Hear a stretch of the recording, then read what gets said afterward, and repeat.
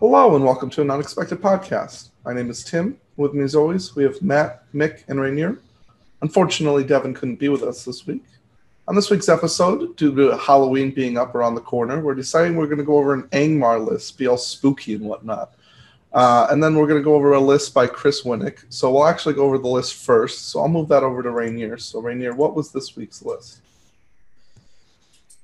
All right, for this week, we decided to choose a Gondor list just because of our last episode. We talked a lot about Gondor and want to see what our viewers came up with. This comes from Chris Winnick.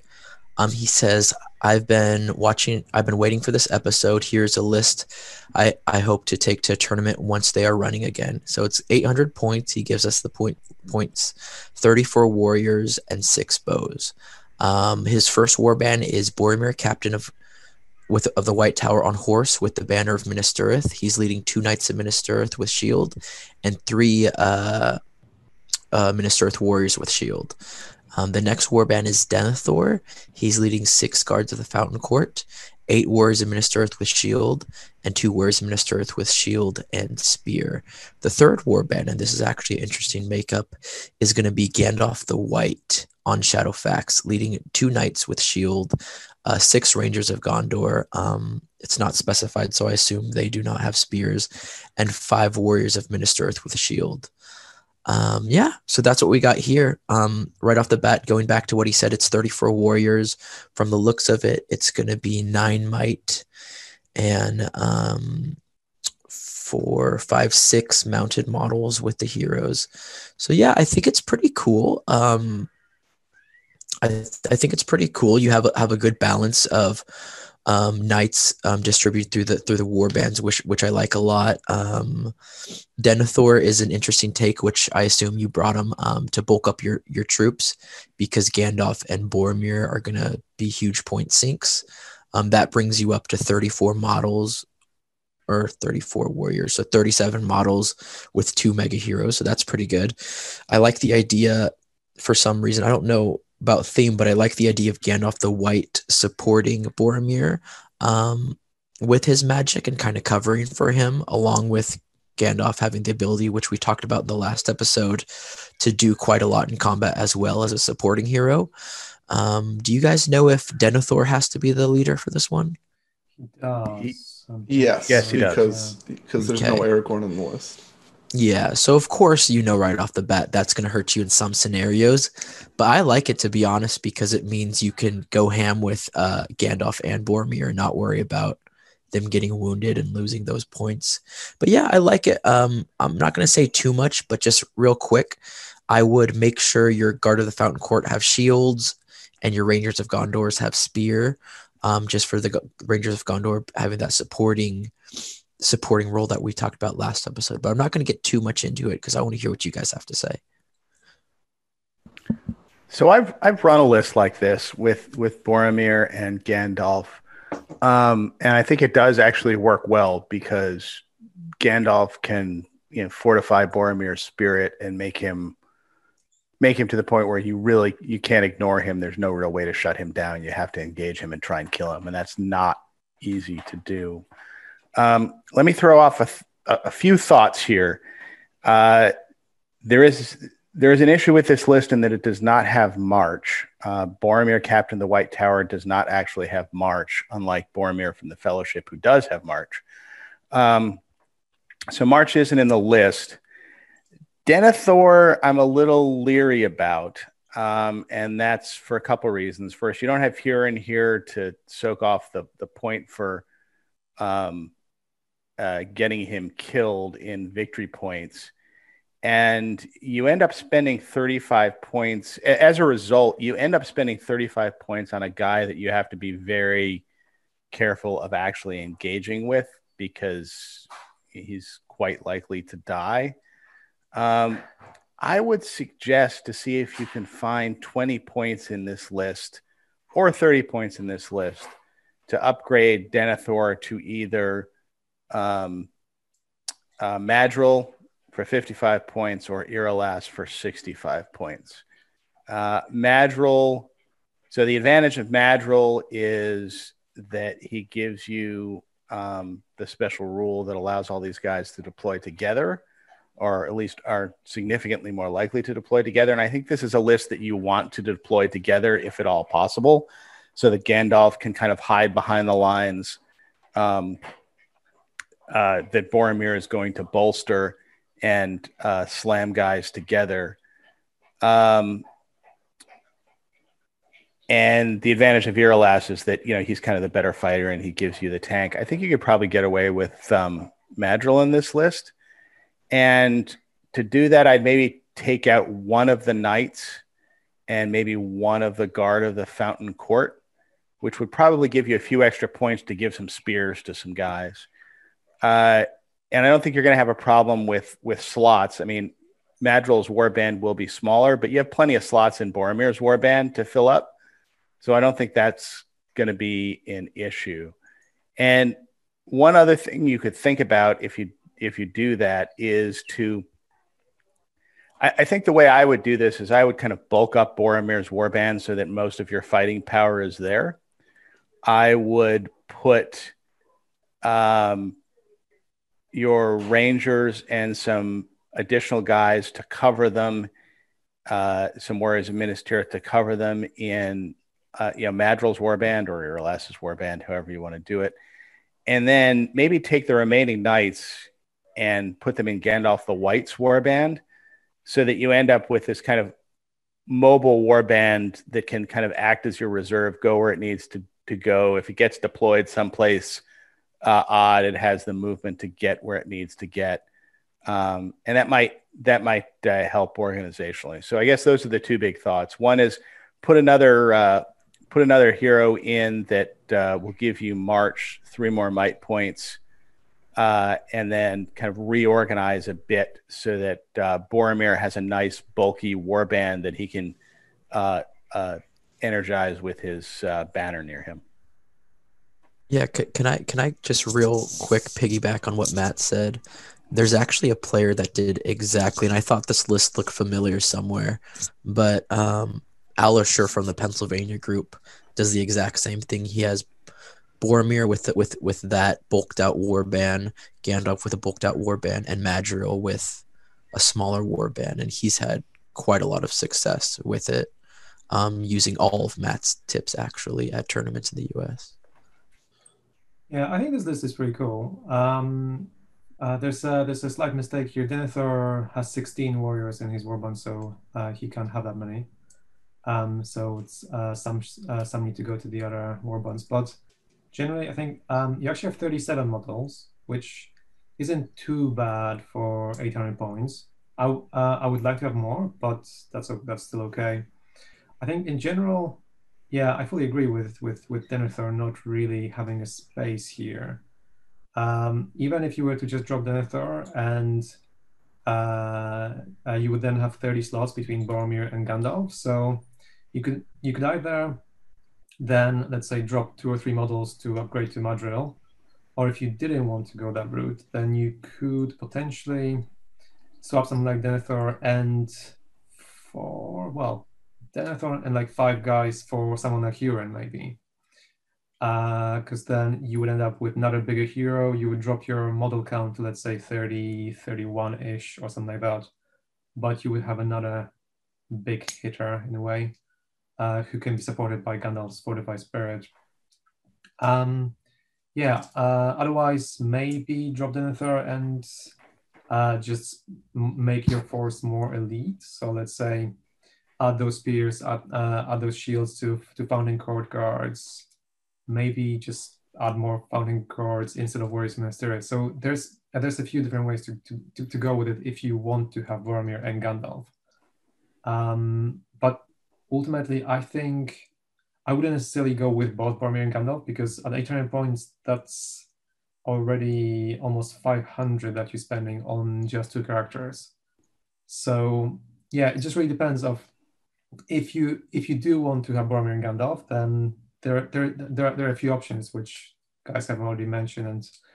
And if you would rather not have Gandalf, then obviously there is a ton of other things you can do. Like you can just add more warriors. You can even throw in a trebuchet. You can even bump up just your numbers, add Madril, make it more of a classic Gondor list with like 45, 50 models or something like that.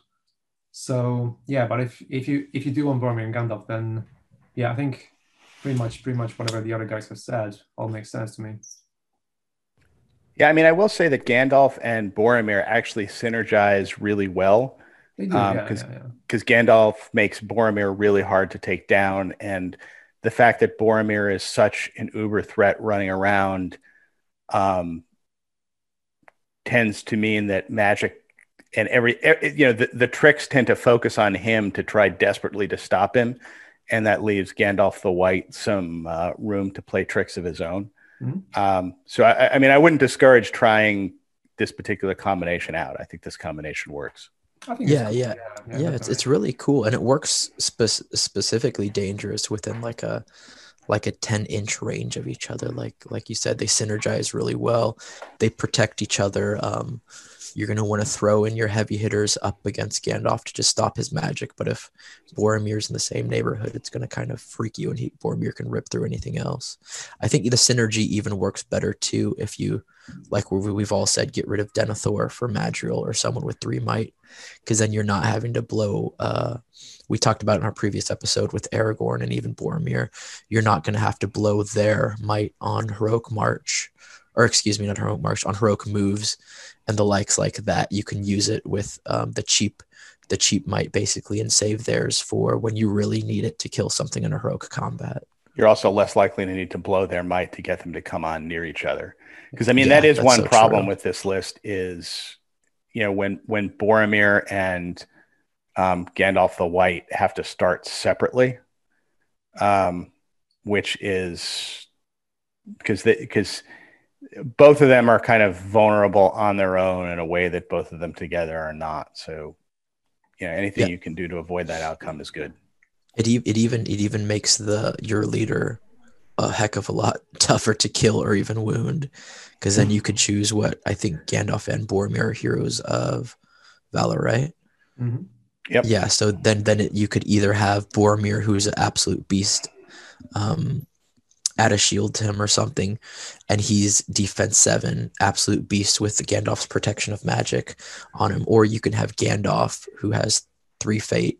Heck, his horse even has fate, Shadowfax, to kind of be on your back lines and not get wounded, whilst also you come contest of champions, Gandalf can still get some kills to win you that scenario. So it's yeah. Something else to think about here, and I suppose this is a bit of a tangent, but it's relevant here, is there's one of the new scenarios in the match play guide that's divide and conquer, where you alternate placing warbands on opposite corners of the board, and your opponent does the same thing. And when you have a 3 warband army, as you often do, that means that you end up with 2 warbands in one corner and 1 warband in another. And you really kind of want to think through that scenario and how you do it. And the way this is currently organized, you're in a bit of a dilemma, because what you really want to do is put Gandalf and Boromir together, but that leaves Denethor, who's your army general, off by his lonesome with no might, where he's probably going to get run over. Whereas if you have something like Madril in this list, you put Gandalf and Boromir together, and that's your big power side. And then Madril just kind of sits there surrounded by a bunch of warriors of Minas Tirith with some rangers to shoot out of it, and says, all right, come and expend effort to kill me. And by the time you've sent enough guys to come after me and kill me, Boromir and Gandalf will have occupied the objectives and destroyed the rest of your army. So that's just something to keep in mind. It's something that I've had to start thinking about when I've started writing lists under the new match play guide, is, how would this perform in divide and conquer, and what is my order of deployment? And, who do I want my 2 warbands in one corner to be, and who do I want my 1 to be? There's one more idea I just had. So Boromir, Captain of White Tower with banner. Generally, you kind of want the banner to affect as many warriors as you can. And to me, this seems like this army doesn't really have enough of the warriors to affect in a way. So I'm wondering, what would you guys say if, let's say, Boromir was swapped to the Fellowship Boromir, and then you took Faramir on top of it, mounted with lance, and then you swapped Denethor for Madril. That way you are actually having Gandalf to protect both the weaker Boromir, who's still pretty powerful with 2 will points every time to spend to resist, but you get additional hero, and you get actually 6 more might points. I think I'd keep him with the banner because it's the idea of him making the Rangers fight 5 or the Fountain Guard of Court the fight Fountain 5. Court fight 5. Yeah. So it's like that transforms the army, and I get what you mean, Mick. Like having the 2 brothers like heroic combating or doing stuff, but I don't, and I say this based off experience because someone from our group this used to be his go-to army, switching Denethor for Madril, and that fight 5 is a son of a gun. Like you go up with elves against, and they're tying, and they're just ripping through your elves because usually elves are less armored and stuff. So yeah, I don't know, just that fight 5 or even making those knights fight 4, it just makes a huge difference in my opinion. It takes good heroes with supporting troops and takes it into an elite force of really good heroes and really good troops with high armor. Yeah, I mean, I think you can solve. I agree with you that the way this is currently structured, Boromir's not going to get necessarily the most out of his banner, but I think you can solve that problem by just taking warriors and rangers and guard of the Fountain Court out of other warbands and putting it into Boromir's warband. And you could do it. I mean, there's nothing inherently wrong about the way you're structuring it, Mick. It's a different army. I mean, this is an army that creates if you get stuff upright and you get stuff deployed right, you have this defense 7 shield wall protecting a bunch of guys who are shooting out of it with a shoot value of 3+. They can only be hit with return fire on 6s. And then when you actually manage to get in and engage, you end up with, you end up fighting 2 ranks of fight 5 with a banner. I mean, that's that's kind of the death ball aspect of this. And there are definitely other ways to construct it, but I think that was the concept he was going for. And I think to preserve that concept, I think you keep Captain of the White Tower with banner and Gandalf. Sure. So in that case, I would only then add, let's make it more bows, because at 6, that's not very many at 800 points, but you could have 12 easily. Also, I'd like to see spears on the bows. Of course, yeah. Yeah. I mean, yeah, I personally would play less Guard of the Fountain Court and more Rangers of Gondor with spears, which also saves you some points that you can use in various places. But you don't have to. If what you have are Guard of the Fountain Court figures, it still works. Now I disagree with that to an extent. I can see why he's using less Rangers, and I'm going to try to explain for it to make sense. Coming up against this, when I've played against other players playing this list, the only soft targets are the Rangers. And when I played against it, I would throw everything at the Rangers, and that's where you totally outnumber this list. Is you just take out the Rangers first, the soft targets, and then you outnumber it, and you can surround troops and kill them. I know when I played Corsairs against it, that's what I did. And I won against it. So as an opponent going against this, I would want, to be honest, them to put more Rangers just because it would mean more soft spots. It's the D7 that is just hard to crack through with such low models at 800. I don't know. The Rangers are still going to be going the second rank most of the time. They're not just going to be standing around on their own. Yeah. The Rangers are also going to shoot your Corsairs to death. Yeah. But, it's a different way to do it. I think I think you can do it either way. I think you can do it with Guard of the Fountain Court and fewer Rangers. I think you can do it with more Rangers and Guard of the Fountain Court. I think that's just a play style thing. All right. And now we're going to be moving into the main topic for today, which is Angmar. And we're now joined by Devin, who has popped in to say his thoughts on the spooky list for Halloween. And he's well rested now. I am. I thought about just sleeping in today, but then I heard it was Angmar, and I'm like, whoa, I have to join this. I'm like, love this faction. Were your dreams haunted by Ingmar? You know what? That's the real story. But if I didn't want anyone to look down on me, so I actually just woke up from a nightmare. Okay, so we'll start off with the leader of Angmar, which is the Witch King. So I'll move that over to Mick. Right, so the Witch King of Angmar. Well, I think, first of all, the Witch King himself, as we all know, is one of the 9 ring rates, with 5 fight, strength 4, defense 8, 1 attack, 1 wound, courage 6, and then the amount of might points, will points, and fate points as you wish between 0-3, 10-20, and 0-3. He has all of the useful heroic actions except Heroic March, which sadly only the unnamed ring rates seem to have. So he goes with Resolve, Channeling, Strike, Strength, and Challenge. He has all of the Fell Beast and all of the equipment and the Crown of Morgul. And he is a hero of legend. So just like in the Mortal list, he is one of those things which can really be played at virtually any point limit. At low levels, you just give him 3 might, 1 fate, and let's say keep him on 10 will points. At high points levels, you beef him up. You may want to put him on Fell Beast or Horse, give him a crown. So he is definitely, he's usually in like the top 5 heroes that anyone ever chooses in the entire game. So in Angmar, he's also probably the most popular hero used. There isn't that much extra to say about him other than the fact that he's generally pretty awesome, and most of the time you kind of want to include him.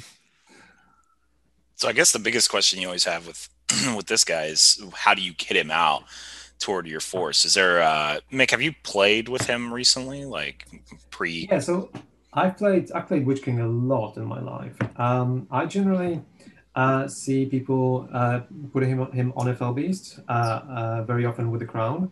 I personally don't really like the Fell Beast on the Witch King because as a hero of legend, that makes him more of a target. Although I do virtually always like to give him the Crown of Morgul because the 3 attacks when you're mounted on a horse make him very strong, especially with Heroic Strike. And then it's at all times. He just goes to 3 attacks, so it's also mounted. Period. Yeah, but just making sure no one confused that. Yeah, of course, yeah. And then obviously the better ability to cast spells is vital because then you don't have to resist spells. Yeah, exactly. So you don't have to be using 2 or 3 dice to cast a spell like a transfix. Because normally, if you're casting a transfix, you generally want it to be cast, and normally if you're just casting it on 1 dice, then there's always that risk. Oh no, I'm gonna roll a 1 or a 2. Am I gonna have to use might? I kind of want to use 2 will points on it, but with the crown. Obviously, that allows you to re-roll the dice. So things like Transfix drop from 1/3 chance of failing into 1/9 chances of failing. So instantly, all of your spells become much, much better, and you're not spending anywhere near as much will, either to cast or to resist. So I think generally the Crown of Morgul is a must. And then after that, it sort of depends on the rest of the army and your total points that you're playing at. But I would say always give him 3 might. Always give him at least 1, usually 2 fate points. And if you can afford, give him all 3. And then the crown, and then go from there, I think. Yeah, the crown almost pays for itself, I think. Yeah. Because it's 25 points. And it really, over the course of a long game, will be worth at least 5 might, which I think pays for itself right there. And you get 5 will. Yeah. And which, really, you almost get the 3 attacks as an added bonus, because you can also get away with spending a lot less, or with putting a lot less will on the Witch King. I mean, I used to take him back in the old days. You'd take him with like 16, 17 might. Now I think you can get away with taking him with, 12, 13, 14 Yeah, I've seen as low as Well, 10. There's some people who have this build where it's just 310. Yeah. 2. Yeah, And yeah. they'll And then all of a take sudden, him that he low. becomes like a discount hero Yeah. who's like Yeah. Soladan, like fight 5 mounted hero that just goes through stuff without I mean, your I played opponent him at realizing like it. 500 points with like 310 1 and a crown and a horse, and he's still fine because at those points levels, you don't really see that many big heroes on the other side, and just a single casting transfix with a reroll usually going to be enough. You guys, maybe this is just me, but you know how, for example, with the new Barad-dûr list, how Sauron kind of gets the whole rules written around him. Do you kind of wish, like with this list, that there was like a rule specifically for the Witch King that kind of made him a little bit better? And I'm not saying that by any means the Witch King is bad, but kind of like makes you want to take the Witch King in this list over like other people. So specifically to your There is example. already. No, I think he means like you're talking about the army bonus, right? The army bonus in well, Barad-dûr specifically army enhances Sauron. Yeah. So, okay, so I have two opinions on this kind of. So number one, Barad-dûr, I'm glad they did it because otherwise, if without Sauron, Barad-dûr is a pointless faction. Like there's really no reason you just take Mordor. So I think it really makes sense around him. But obviously, there's a lot of other factions, Thranduil's Halls or Lake Town, that make the bonus centered around the main hero. I think I like it when it makes sense to that army. Some armies I actually don't like it in, and I guess Angmar probably should have been one of the ones that may have had it, but I don't ever like feeling like I'm forced to take the leader, or otherwise I might as well not play this faction and I might as well just ally it around or whatnot. I didn't mean take away the I just meant throw in like one special rule for the Witch King. So technically, he grants terror to. Yeah, I mean, it is worth going through the army bonus here for which Angmar. We can do right afterward, and we'll probably cover it on every spirit hero. But I mean, I get what you're saying, Tim. Make him individually stronger. Technically, the army bonus does buff him. He does grant terror to all things around him, and so that is actually a pretty significant buff. Especially if that's all it said was just the Witch King, and I know you're not suggesting that. If that's all it said, then the arm bonus would be terrible. But it does it for all spirits. I think honestly the Angmar army bonus is pretty appropriate to how you want them to function. But I don't know. Did you want to go into the army bonus in depth? I mean, what's everyone's opinions of the army bonus? Well, why don't we just read it out for folks who don't have the book in front of them? So the army bonus is: if that fell kingdom should ever rise again, Rivendell, Lorien, the Shire, even Gondor itself shall fall. So friendly Angmar orc models within 3 inches of a friendly spirit hero gain the terror special rules. So there's a lot of spirit heroes in these lists, in this list. So there's a lot of folks that give that. And you're pretty much always getting this army bonus with this list because this is a list that basically can't ally. It can ally with Smaug if you want to put Smaug in, and it can ally with Moria. And those are really the only two options that you have. So about 95% of the time when you see an Angmar list, you're seeing a pure Angmar list that's going to get this bonus. So from your perspective, Matt, do you think it's worth because you just so everyone's clear, he meant convenient allies because you can get Smaug and Moria's convenient allies. This actually has no historical. You can red ally with other things, but so basically, I mean, the bonus as far as it being worth keeping. I actually played this faction a few times since the actual new update, and actually brought it to the Warhammer World GT. I personally really like this bonus. I mean, in a world where, like, especially in the Warhammer World GT, if you're fighting good versus evil, well, good armies traditionally have a lot more courage mitigation techniques than evil armies. So I think in good versus evil, it actually suffers a little bit more. It's just my opinion, but I actually really like the army bonus. I think I have actually played this actually I believe in a tournament with you, Matt, where I've played this actually allied with another alliance. It was Moria, and just forgoed the army bonus. But I mean, what do you think? I mean, as far as your experience, Matt, would you try to always keep this? Yeah, I always keep this. I mean, just because this, I mean, though, I think the time that you don't keep this is if you are running a variant of this list that doesn't have a lot of spirit heroes, in which case, sure, why not ally in whatever it is you want to ally in from Moria. But I think most of the time you're centering this around spirit heroes, of which this list has so many. And then, this is an army bonus that you want. And, on the subject of, do we give the Witch King of Angmar his own special rule for being in this list?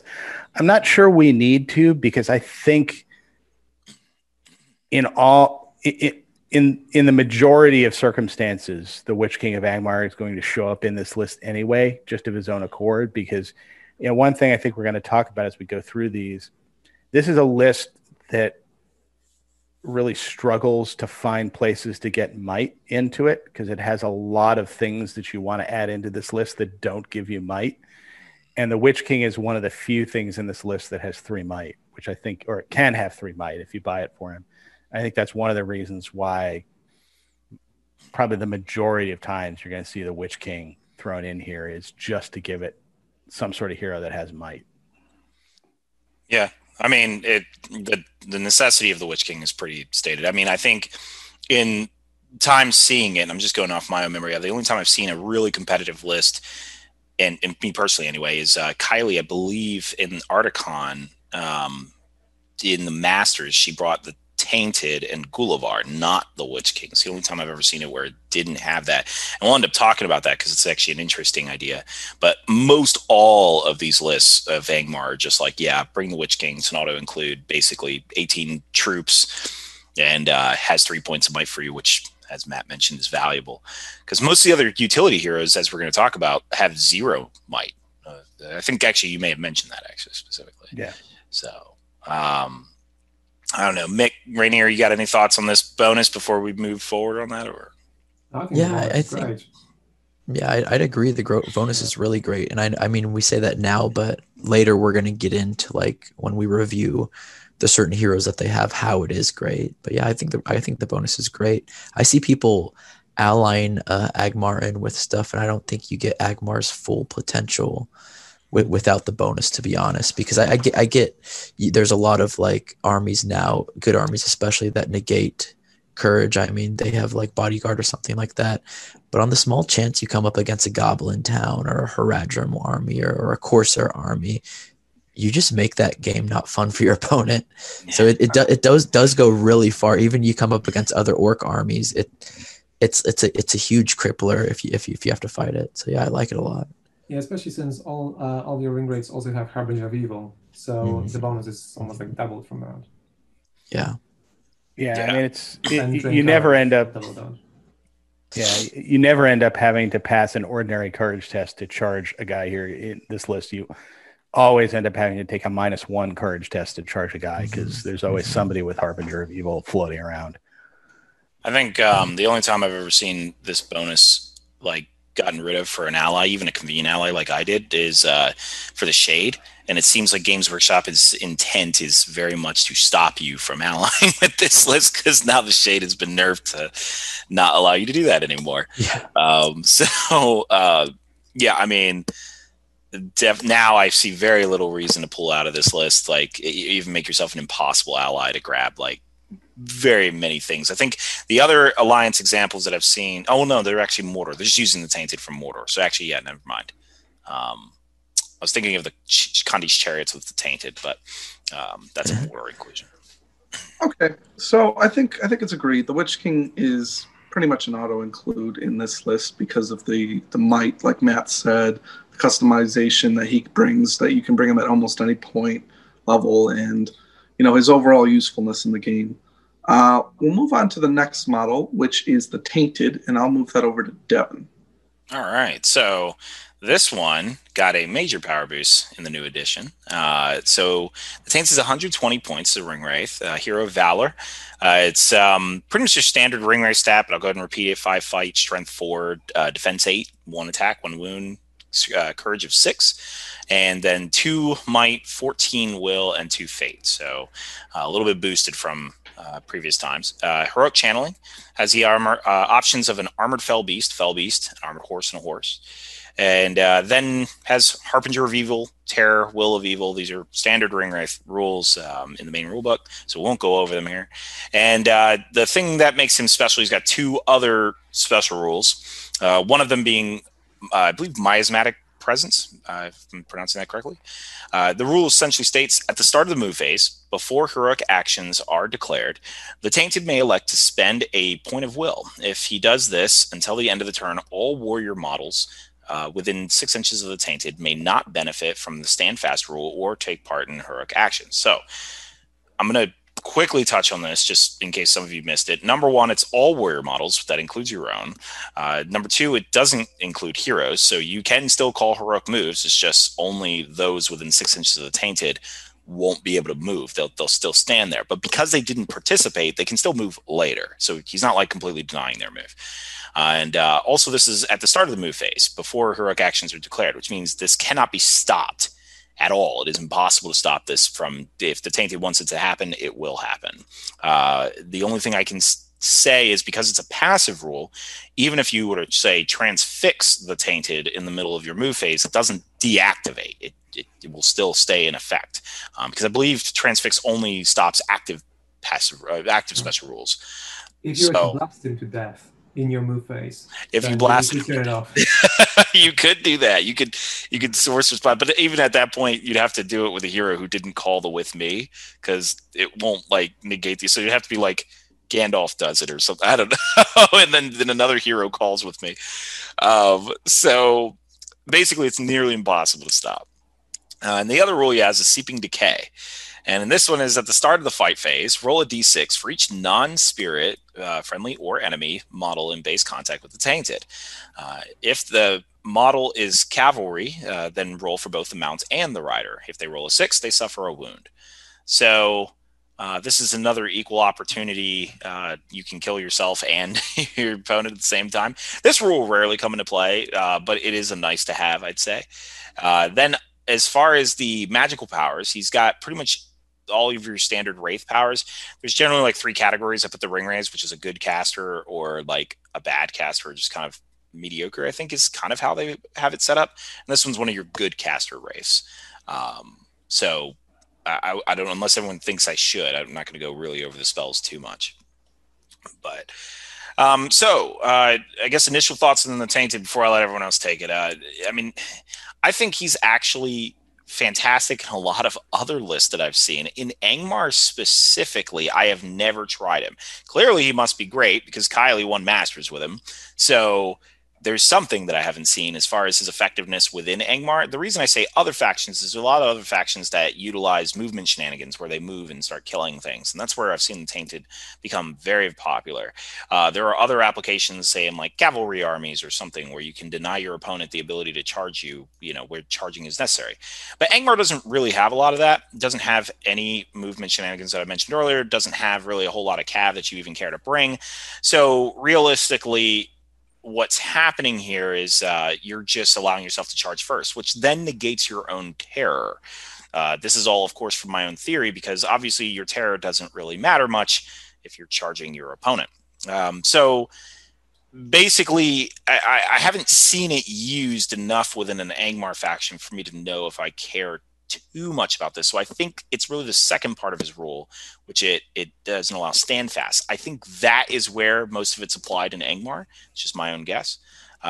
Basically, break the opposing force, and then he shows up, and then just your entire enemy army is screwed. If you're not broken and they are, they're just absolutely screwed, depending on their army, of course, with him. So what else? Anyone else have any thoughts? Oh, Rainier's got some. Yeah, see. Sorry, I was waving at someone else. But no, I actually like him in lists without the Witch King. I mean, this might not be popular, but that's where I've seen him shine in a pure Angmar list. Shoot, a guy from your region, actually, Devin, Young Duke, who plays him with like the Warg Chieftain. And it's like you expect an Angmar army to like come at you slowly but all of a sudden the Tainted and a Warg Chieftain and like maybe a Troll or Golvar are in your face. and Yeah, you're Young it did just pretty well with that too. yeah, he did really good at many tournaments too. So he's a sucker. I mean, you'll even throw a guy into him and he'll just die. I know I've surrounded him many times and just had like all my guys that random time that you just roll sixes and they all just die, and it's like, well, there that goes. But yeah, I like him. I like him, to be honest, in the list of a pure list. If you play it like Devin said, really aggressively, with like fast moving models, throw in a lot of warg riders, maybe even wargs themselves, and like a chieftain, maybe Gullivar. I like him a lot. Yeah, so I think that the list or the use for his miasmic presence as far as canceling heroics really kind of comes into its own in two situations I can think of. The first is if you're fighting an enemy cavalry army, particularly a good cavalry army like Rivendell Knights, it's probably not going to fail the courage test anyway. Because if you win the priority roll, you can basically say, all right, I know I'm going to be able to pin that cavalry down. So if you're in the situation where the cavalry charges in, you survive the first round of the attack, you're going for the roll off for the next turn, you win priority, you can basically make it so that you don't have to deal with 50-50s. Yeah, all the cavalry you're getting, except for the heroes, which will need to call individual heroic moves in order to get charges off. You'll be able to catch the cavalry standing. Well, I think with me, we'll still catch the other heroes. Just the warriors can't participate. So. Oh yeah. All right. Yeah, I guess that's right. But the warrior cavalry will not be able to. Yeah, exactly. So that's a use. I mean, the other thing is, I think, to support Gullivar. Because what you can do is you can pitch, and I think this is probably how Kylie used it, is you can pitch in Gullivar. Gullivar kills a couple folks, and then because Gullivar is scary, what the other side wants to do is throw a guy into Gullivar just to tie him up, and force him to expend his might on heroic combats if he actually wants to get in and fight somebody. And again, if you win priority and you fire off the miasmic presence, that means that Gullivar is going to be moving first unless somebody wants to sacrifice a hero to call a heroic move and go into Gullivar, which is, and probably is going to end up going into Gullivar unsupported, because at that point you can move the rest of your orcs up to surround Gullivar and protect him so he can go mano a mano against whichever hero charged in against him. And that's a really useful way to support Gullivar and keep him from getting swamped. So what I'm going to ask before we move on to the next hero is, where does he rank is he in the upper tier of heroes you want to take? Is he in the middle, the lower tier? Where do you guys rank him in the name, more or less? I think because of the price of the heroes, you generally only end up taking generally two big guys, and he's one of the big guys, I guess I can say. I think because your first choice is usually the Witch King, it really, I think almost as Rainier said, it kind of depends on if you take the Witch King or not. So he's up there, but if you take the Witch King, then he kind of drops in value quite a bit, because you generally want your second big thing to be like, well, there's a lot of options as we're going to discuss, but I don't. So it's weird. It's like he's high tier unless you take the Witch King, in which case probably not. But that's my thought on that. I think you take. Yeah, I'd agree with that. Actually, spot on. I was just gonna. Sorry. Okay. Mick will never speak. Okay, you go. No, Mick. Go. Okay, I'll go. I think generally he may potentially be the answer to Angmar's might issues, because essentially, if nobody can call heroic moves, then the fact that you only have like 2 or 3 might points in your army isn't that relevant at the end of the day. So you're spending his will points for as a substitute for your might points, really. But you have to use it before heroic actions are declared, so they can just hold on to their might. Well, yeah, but they can hold on to theirs, but you're holding on to yours as well. No, that's true. Yeah, and also the fact is that they're holding on to their might, but they're not using it for anything. So, and some heroes, their whole purpose is heroic moves. So, in a sense, because yours are not used for that purpose, on a large majority of your heroes. I mean, yeah, I mean that's how I'd answer that. Is he's high tier unless you take other things, and he's low. He just you're really doing a lot of give and take with this list because a lot of your best options are a lot of points. So I think he's a good backup hero for either Gulavar or the Witch King on Fellbeast, because those guys have 3 points of might, so you're going to have some might, and they're the ones that you want to be able to charge rather than be charged. And I think he's a good guy to kind of follow each of those folks around, use the miasmic presence on the turn after they've charged in to keep them from getting kind of countercharged and swamped and killed in response. I think that's his role for those guys. I believe, Mick, you said this was one of your favorite heroes, right? Yeah, I always thought he was one of my favorites, and it's generally underused. I find him because his special rule.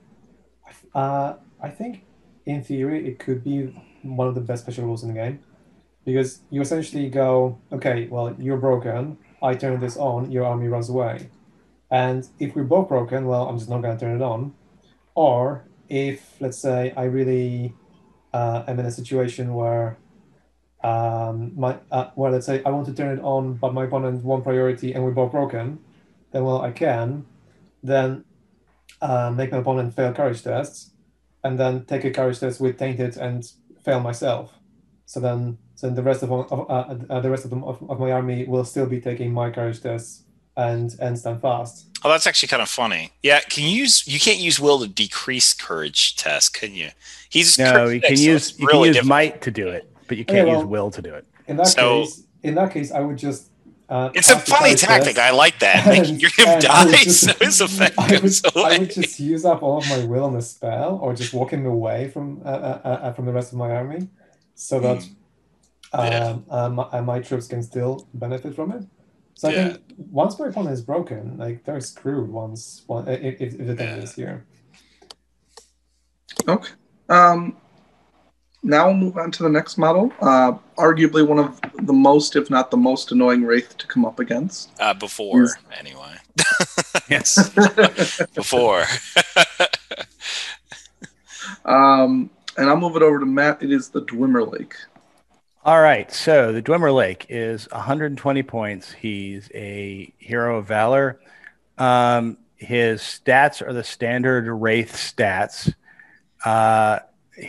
Except for the fact that he has might 0, 16 will, and 2 fate. He's armed with heavy armor and a 2-handed sword, so whenever he fights, he's going to get the -1 in the duel roll, so he's not a guy you want to be fighting a lot. As with all the other named Wraiths, the only heroic, not all of them. For him, the only heroic he can call is heroic channeling. You can get him on an armored Fellbeast, a Fellbeast, an armored horse, or a horse.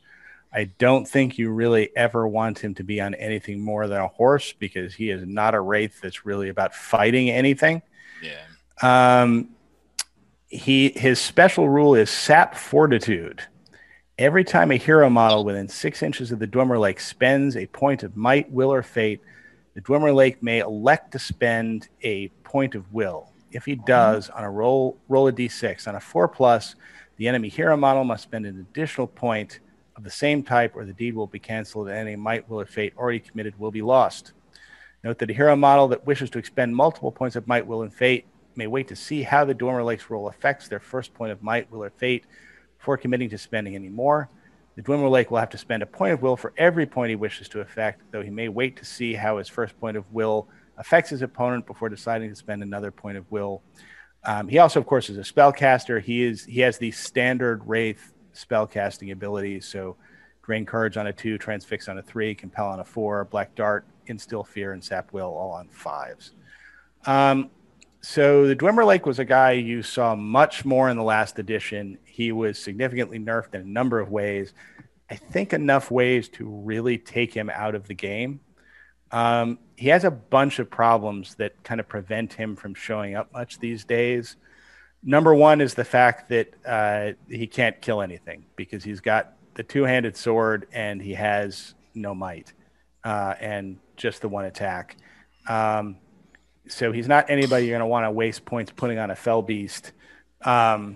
and he's just you're going to send him into combat and he's going to lose. So that's problem number one.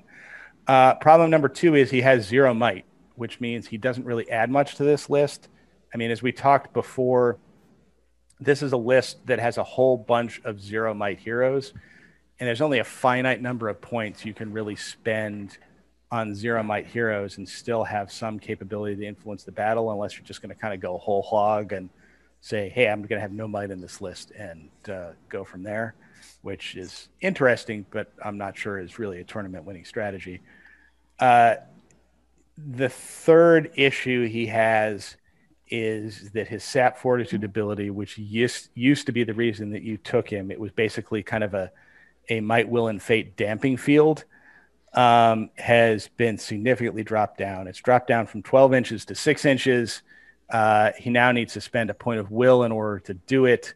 And even if he does it, well, actually, I think it used to be on a 4+. Well, he was a 4-up, but he never had to spend will. He never had to spend the will. Yeah. It so just affected every single one. Yeah, you have to spend a lot of you have to spend a lot of your own resources in order to have a chance at stopping this, and that combined with the 6-inch range, the limited 6-inch range, really makes it much easier to avoid and much less of a threat. And this is a lot of points, 120 points at a minimum, 130 points if you put them on a horse, to spend on somebody who's really just going to give you that ability.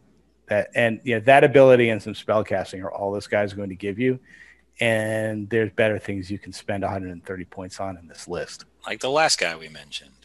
Yeah, like the last guy we mentioned. I just don't think this guy fits well in this list. I mean, the only time I ever see him is in Mordor lists, because they have that cheap might that you can gain through orc heroes or something like that. But this guy just doesn't. It's not, in my opinion, it's not just that you actually see him, doesn't get his points. I've seen him actually in a list. One of the guys from my group takes him. He takes him with the Great Beasts of Gorgoroth. Oh. No, I still don't understand it. All right. Yeah. That should probably be tainted though, because then at least the Great Beast would be able to charge on its own. Yeah, that's what I was thinking. Yeah. Well, he might bring both, to be honest. Oh, wow. That's what it is. No, but yeah, I don't think he's good in the Agmar list. I mean, we're gonna go through all these models that benefit the Agmar list or complement the Agmar list. I don't think anything he does complements or benefits the Agmar list for his points. I mean, the whole needed to be touched. What? Do you guys think he needed to be rewritten? Oh, he was a great example of like an unfun game experience. This goes into my very popular Balrog rant, which I will save for another video.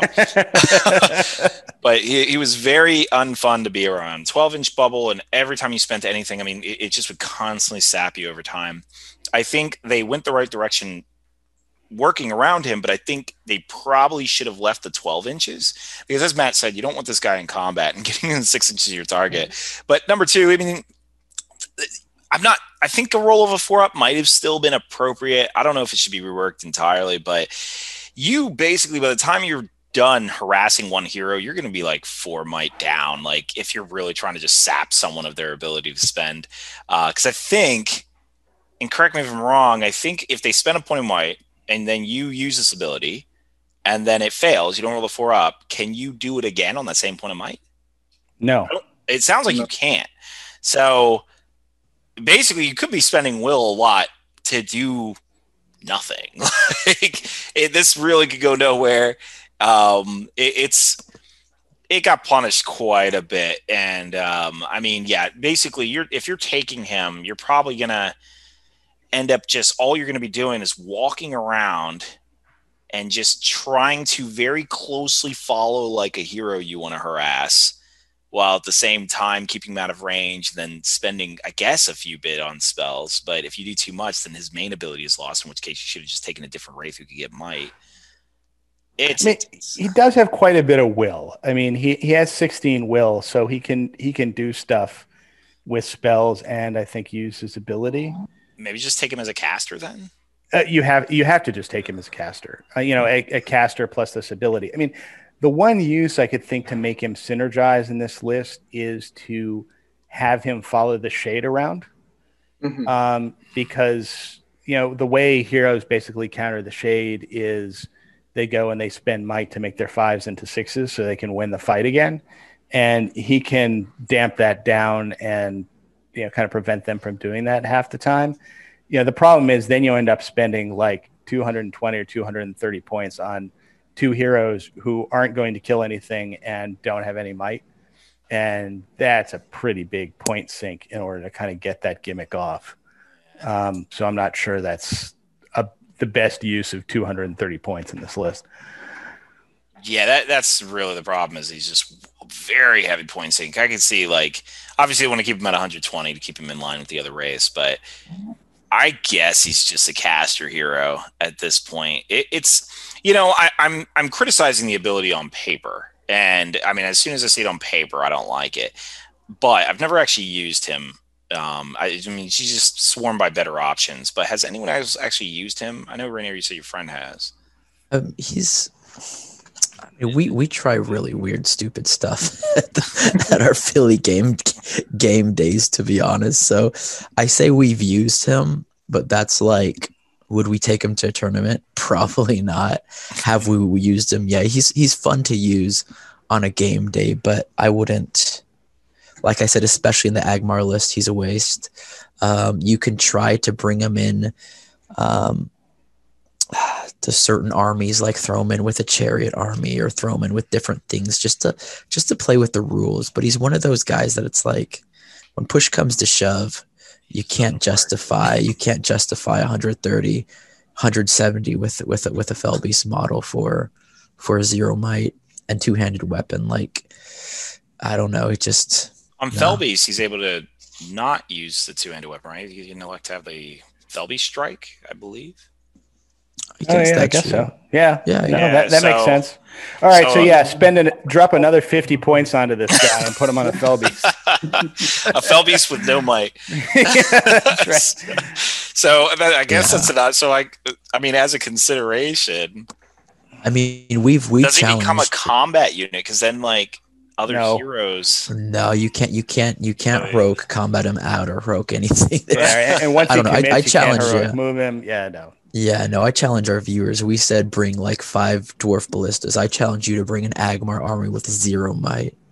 There you go. Actually, no might Angmar used to be a thing. That actually really, it was. Wow, they should sell shirts that say no might Angmar. No might Angmar. It actually was a competitive list. Well, mid-tier competitive, but basically, yeah, they would bring. It really was like the Dwemer, like a Shade and Barrow Whites, and that it was a shutdown list. Because remember, the Dwemer, like back in the day, it would, every time you spent Might, Will, Fate, boom, sap, and like it hit multiple heroes at once. And so then you have that combined with the Shade, who's dropping all of your fight statistics, and then Barrow Whites that are forcing you to spend Will in order to resist their. I mean, it was a massive shutdown list that basically said, hey, you can go ahead and put your dice down.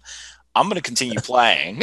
And that's basically what it felt like. And I think it was from those No Might Angmar lists that they all suffered these nerfs. Not the Shade. Well, the Shade, yes, even because it got tied to Will, as we'll discuss later. But yeah, I think those No Might Angmar lists actually were possible. And I mean, they could work if you think it just throw a whole bunch of Barrow Whites. I mean, it could work. I mean, everything's possible. Barrow Whites and a Shade. Yeah. I mean, all right. Well, maybe one time at a game day, I'll pull this out and see if it works. Well, come on, that was back in the day when it was 12-inch range and the Shade had more than 8 turns to do. So it's like now, I don't know.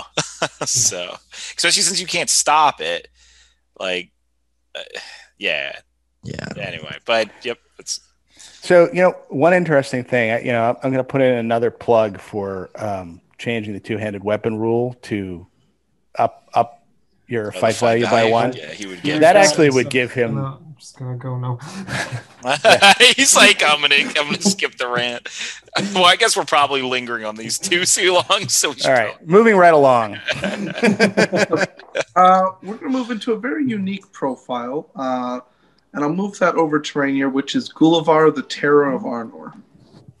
Okay, so to start out, Gullivar is a spirit model, which he doesn't look like it, but he is. So that adds to the bonus we were talking about earlier. His war gears are huge claws and teeth, so you don't have to worry about someone shattering his war gear because his hands are his weapon. He's a hero of valor. He's at 200 points, movement 6, having the fly rule, fight 7, strength 8, which is good, defense 5, attacks asterisk, which we'll come to, wounds 4, courage asterisk, which we'll come to, might 3, will 3, 0 fate. His special rules, he has the fly ability, like I said, harbinger of evil, so that's going to be really good for Agmar. Monstrous charge, that's going to be amazing at the fight 7. Especially fight 7, his ability, he can't heroic strike, he only has defense and strength. He is resistant to magic, and he does cause terror. So right off the bat, you can see he has quite a lot of special abilities. He can kill mid-tier heroes, even go up against fight 6 heroes, and you can strike with someone else and potentially kill them. One of his big special rules is immortal hunger, so this goes to his asterisks. Each time Gullivar is wounded, his attacks go down to his wounds. So he starts out at 4 attacks, 4 wounds. If he takes, say, 2 wounds in shooting, now he's got 2 attacks. However, if he kills, he regains a wound for each model he slays in combat. This does not include the brutal attacks. Or it does include, Rend. Rend is the only one, but you can't, for example, hurl someone and be like, I get my 4 wounds back. No, and of course it can't go over the 4 also. So he's kind of your typical glass cannon, but like a big glass cannon. And yeah, his other rule is passive strength of body, strength of will. So that's back to the whole wounds and attacks reflecting his wounds. So yeah, he's a big boy. I mean, I've seen him at most competitive lists, I would say, actually bring Gullivar for many reasons. One being he's like a Shelob on steroids. With 3 might, he can basically do almost anything. 2, he buffs your army with the Harbinger of Evil. And the fly rule, he makes Agmar a lot more deadly because now you have to worry about where's he going to land? Is he going to come on my backside or anything like that? Yeah, he also has heroic defense. So if you do throw him into someone, say Aragorn, Boromir, and they're going to strike up over you, just throw heroic defense with his 3 might. So he's quite a specimen. I would say he's, for new players or unexperienced players against Agmar, he's probably the largest threat outside of the Witch King in this list, just because all the nasty stuff he does, the little things like the fight 7 or the strength 8, he can hurl. What is it? Eagles strength 7? The Eagles are strength 7. Strength 6. They're strength 6. Yeah, so he gets like on the charge. That's right. Yeah, so he gets a knockdown for them and can totally kill those type of models. He can even heroic strength and do some nasty stuff. So he just has so many tools. I'm a huge fan of him, but I also think he's quite delicate, I would say. And a lot of new players who use him, who have come up against me, they don't use him. Like, I remember I played a game against him with Mahood, and someone threw him in the back lines, and I just killed him in the charge phase with my Mahood, because he does have 4 wounds at defense 5, which can go down pretty fast. 1 bad combat, if you don't heroic defense, he could die from a hero. Heck, he can even die in shooting pretty easily. So you got to be aware of that. I mean, Matt, you and I have a story. Yeah, I was going to say he can die from 3 Corsairs thrown weapons into combat with him and doing 3 wounds and killing him. Yeah, should we let me share that story real quick. So this is Nova last year. Matt and I, of course, are very competitive, but we also like each other. So of course we're not going to be douchebags. Oh man, that's weird. Yeah. So I have right. I have Soladan, and I misplaced Soladan, and right off the bat I blow all of Soladan's might to not get him to get killed. But eventually Matt does what he does. He brings Soladan into combat, and I'm like, shoot, there's Gullivar. He's gonna rogue combat and just destroy me. So I'm like, okay, Soladan, Soledad has what is it? I had 1 wound on Soledad left. Yeah. And I was like, I'm not going to use his fate. I'm going to shoot these 3 crossbows into this combat, and hopefully Soledad can die so he can't do it. So all 3 hit. No, I think I had 4, something like 3 hit, and I was like, oh, good. Please 1 land on Soledad. Just kill him. 3 hit Gullivar, and I'm like, crap, this guy, there's nothing, like whatever. Then I roll into 665 and I kill Gullivar, and I'm like, yeah, he had already taken 1 wound. Yeah, Matt and I just look at each other like we're like, that's not supposed to happen. Like, I didn't even want that to happen. Like, I was doing for the opposite. Like, what just happened? Like, it was crazy game. More of the story is try to kill yourself if you want to defeat your opponent. Well, yeah. I mean, the moral of the story is Gullivar is vulnerable to shooting. I mean, he's defense 5, and he is a big target. And that goes back to the glass cannon thing. Like, even 1 failed combat with Gullivar, like, he can die so easily. And you have this beautiful model that's 200 points. That's like the Terror of Arnor with all these special rules. And it's like, oh shoot, like Rangers of Gondor just killed Gullivar. Yeah. Like, there's these things. And because his attacks key off of the number of wounds he's taken, if you take a couple bow shots before you go into combat, he goes from the Terror of Arnor to the kind of unnerving of Angmar. I mean, he can get him back if he wins points, but if he wins some combats and eats a couple guys. But because I think when we played this, Devin, when you used him, this happened where I think Suladan plinked Gullivar on the way in and managed to suck a wound off of him. And then when Gullivar came into combat against Suladan, he didn't quite have enough. Suladan and a couple buddies, he didn't quite have enough dice to actually win the fight and went down. And that's the problem you can have with Gullivar is if you lose a couple points on the approach march, then he goes down on little stuff. Yeah, exactly. Or God forbid the guy's got a siege weapon and hits you with him because he's got no fate. Yeah. If he gets hit with a rock, down he goes. Honestly, this is actually one of Jay's favorite models, and it kind of shows when he upgraded this thing. Like, actually, he only made 1 change, and I think it was the most elegant one, is the monstrous charge.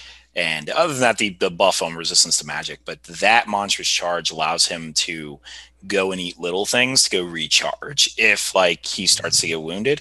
And I think that was just huge for this model. And so I used him as well. Actually, in almost every Angmar list I can bring in him, and he's just a ton of fun. The fact that he can reach almost any model in a battle line because of the heroic combats combined with fly. If you use a Spectre to bring things in and then charge that thing, and then that'll protect you from shooting, assuming playing a good army. It won't help you against Rainier. What can I say? People say max out your war bands. I say max out your army, baby. Like all the evil, anything under 20 is just not good. But yeah, I mean, he's just really, really potent. I mean, I guess the other weakness that Rainier did touch on is the fact that he can't heroic strike. So he's a hero killer. Yeah, and the fact that when you charge, you're getting 10 dice to wound.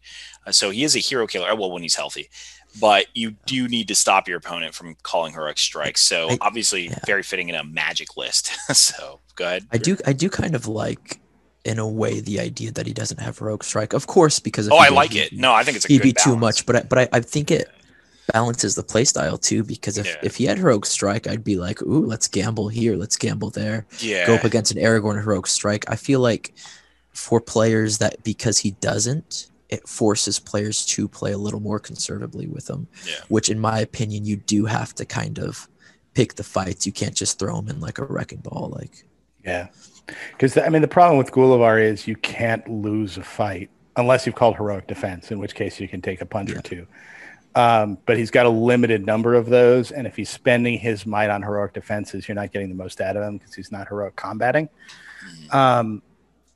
So you do, as Devin said, need somebody to kind of run around and support this guy being a ring wraith to kind of call transfixes on folks or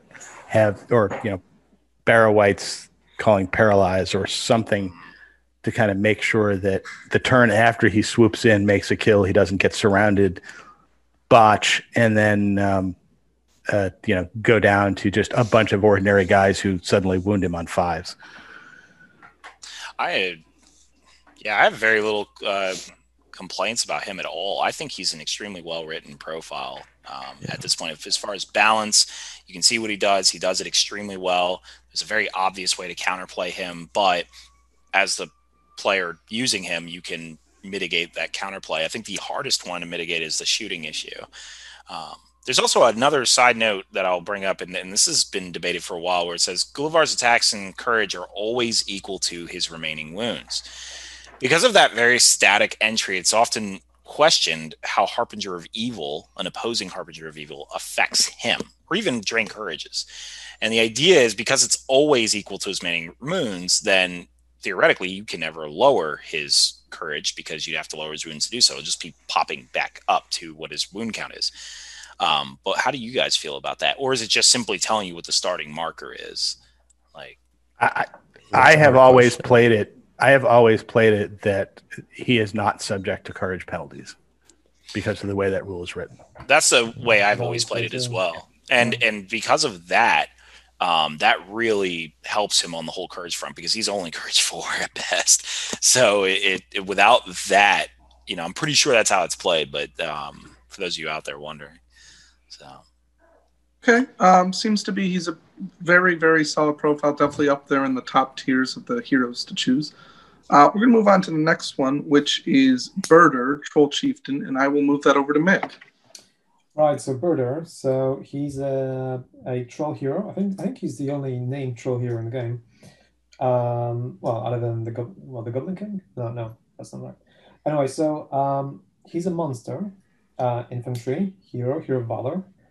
Standard troll stats of fight 6, strength 6, defense 6, 3 attacks, 3 wounds, courage 4, 3 might, 1 will, 1 fate. He carries a pick, and he has heroic strike, heroic strength, and heroic challenge. And then his special rule is lead by example. In a turn in which Birder slays an enemy hero or monster model in combat, all friendly Angmar Orc models and troll models within 6 inches of him count as being in range of a banner. So this guy generally, you kind of like using him at lower points when you cannot take Gulliver, for example. He brings you 3 might points, which is great, and with heroic strike, he's always quite reliable in combat. Unlike Gulliver, for example, who might just randomly die to like a couple of throwing axes or just get weaker because of bowfire. This guy just always stays on 3 attacks with strength 6, defense 6. So he's quite reliable. Half the cost too. Yeah, exactly. And he also brings 15 models with him. So anytime that you're not taking Gulliver, you kind of want to take him because he's one of those big hitting things that will just always be a threat to your opponent. His pick essentially means you can strike at strength 7 sometimes. I'm not entirely sure you would necessarily want to unless you're actually fighting against defense 7 heroes. I'm really disappointed by his special rule because ultimately it's very rare that you're going to get this banner effect. I've never seen this go off. Yeah. It's going to be pretty rare. Yeah. Yeah, because you try to avoid it as an opponent. Exactly. I kind of wish that maybe they changed it to something like in a turn in which Birder slays an enemy model or let's say, well, yeah, I think, or you could just make it permanent once he does it, right? Once he kills an enemy hero or monster, then he becomes a banner. Period. Yeah. It just stays a banner for the entire game. But yeah, at the moment, it's like the fact that it runs out after a turn. It's like, okay, great. Well, if anything, my opponent, if my opponent chooses priority, then they will just leave that combat for the last one. And if I choose priority, then hey, well, I might just get a banner this turn. You're definitely not going to call a heroic fight on a hero, unless it's a captain or something. But yeah, and it's not even worth a point of might to get a banner effect anyway. Like not like that, unless it like you're already winning. In which case, yeah. So I'm slightly disappointed that he doesn't have Burly and a 200 weapon, just like normal Gate Trolls do. But that seems to be the complaint of virtually everyone who I've met, who I've talked to about Birder. So maybe maybe he just shouldn't have that. On the other hand, he gets heroic strike, right? And that's his. I mean, he has a lot of things going for him. He's like he's a troll chieftain essentially on a smaller base. So he's got the 40 millimeter base, which is actually a big advantage over the 60 millimeter bases that the troll chieftains come on. And he's a monster. He's a fight 6 monster that can heroic strike, and that's pretty scary, kind of in and of itself. Yeah, actually, he's worth his points. 110 points too. That's just he's very good. That's even like especially as a Valor. Even if you take away the lead by example, it's like I'd still take him every time. And in fact, when I do take him, I mean, I don't even consider it a special rule. I probably forget that it even exists halfway through. Because you're too busy destroying stuff. Exactly. No, but I think his one weakness though is his speed. I've played against him many times with Agmar, and it's hard to get him places. He's one of those things where you gotta either heroic march him up to combat, risking, of course, him getting shot out, because then there goes to the thing. He's got 1 fate and 3 wounds at defense 6. He could still go down pretty easily with shooting. But yeah, I've always the only problem, and I think it's justified that he does have this problem, or else he'd be perfect. But his 6-inch movement with that semi-big base, I don't know. I don't know.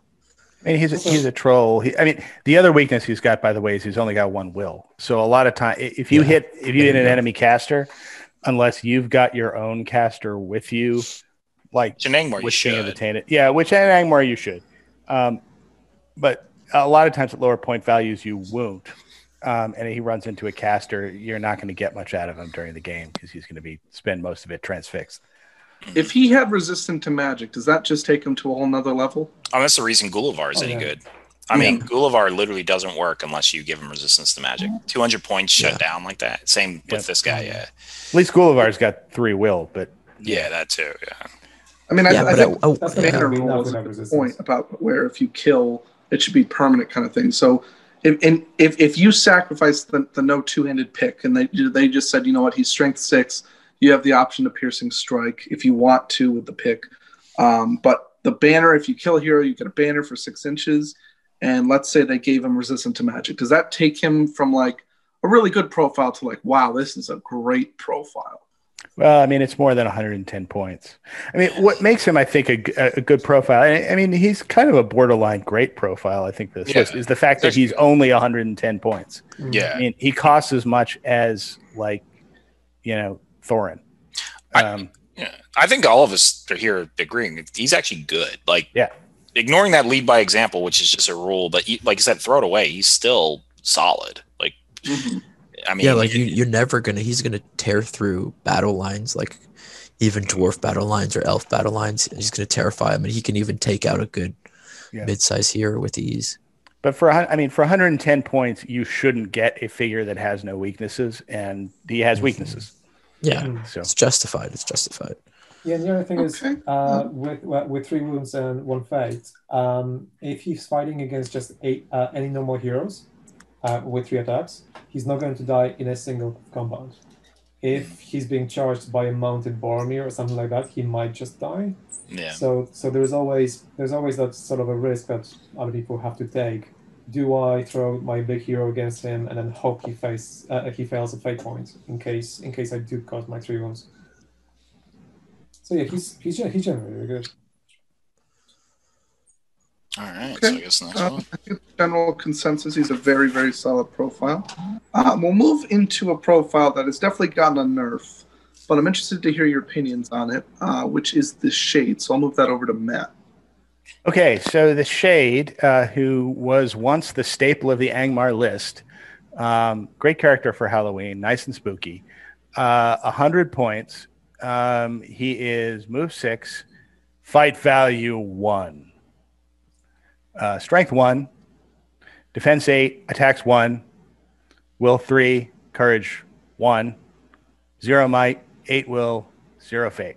Perfect combat hero. Perfect combat hero, yes. He's crazy. However, for his war gear, whilst a Shade has no specific weapons, it is a twisted mass of undead beings constantly lashing out at the enemies of the Witch King. A Shade never counts as unarmed. Okay.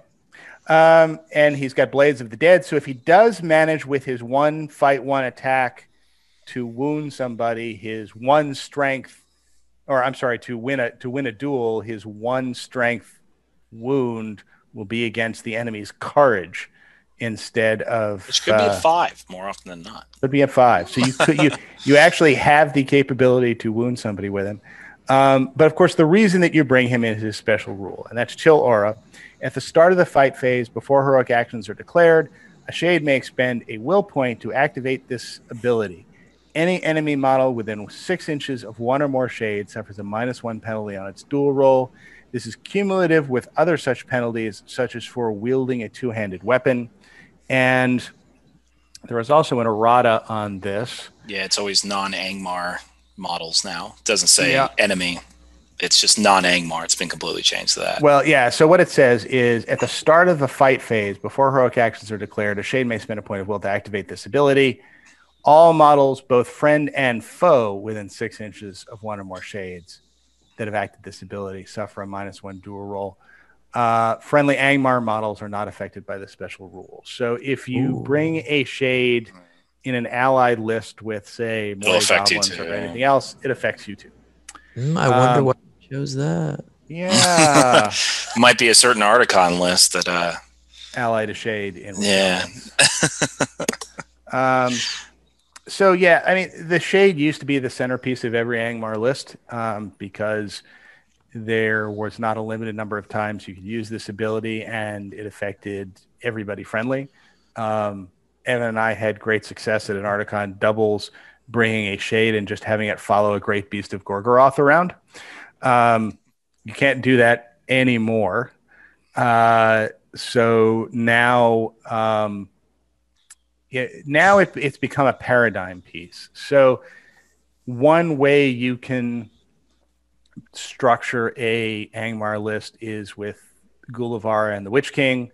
Another way you can structure a Angmar list is with, say, Burdor at low points values. Another way you can structure an Angmar list is to have a Shade mixed in with some other heroes that actually have might and some combat ability. So a Shade Burdor combination is a good one to run. A Shade Witch King combination is a good one to run.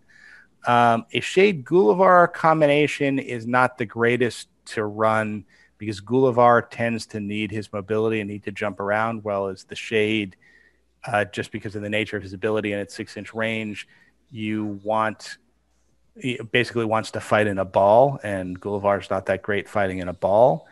But maybe the Shade Dwemerlake combination is another one you could conceivably do for the reasons we discussed. But the Shade has kind of gone from a must take, and then your opponent would curse you out for taking it, to somebody who's kind of much more of a niche piece. Yeah, I think some people are not a fan also, even back in the day when he didn't have all these nerfs, was not a fan of the bubble effect that forces your army to fight as a really solid individual piece. And so if you have an objective that spreads you out all over the place, like Recon or something, his effectiveness drops quite a bit. I think as of now, even with all the nerfs and stuff, I don't think he's bad, most specifically because he can lead 12 still. But and he does trigger the terror aspect of Angmar's special rule. But I think yeah, like as Matt said, he's like, all right, if you're building a list, then this is just another way you can do it in Angmar. It's not a go-to piece as much. I mean, the nerf obviously didn't affect Angmar as much, but I think you saw the Shade more often because people loved allying him out of Angmar. So now you just only will see him if you're playing Angmar, which I think is appropriate, because I think honestly you make some disgusting combos otherwise. I mean, you can still use him in a Goblin allied list, if as long as your Goblins don't fight anywhere near him. I mean, I think one of the things you could get if you ally, you got to ally in like somebody like Durbers or somebody like that to get a Hero of Valor, and then throw in some Goblin mercenaries. And the Goblin mercenaries give this list some mobility that it lacks, and some ability to kind of pop up on odd places on the board that are going to be nowhere near. Mercenaries, you're talking about Goblin Town. mercenaries are the Yeah, list. yeah. Mercenaries out of the Goblin Town list. Oh wait, I thought we are they? Oh no, I'm sorry. You're right. Yeah. No. Never mind. Forget Um, everything I just said. Well, I'll make a Tim, different edit that example. out. Tim, edit that out. I'll make a different example that I brought this list and I think it still works. Is I brought 2 Gundabad Shamans, Witch King, and a Shade. And the idea behind the list was Witch King softens up enemy heroes, and then the Gundabad Shamans start shattering their weapons once they're pretty softened up.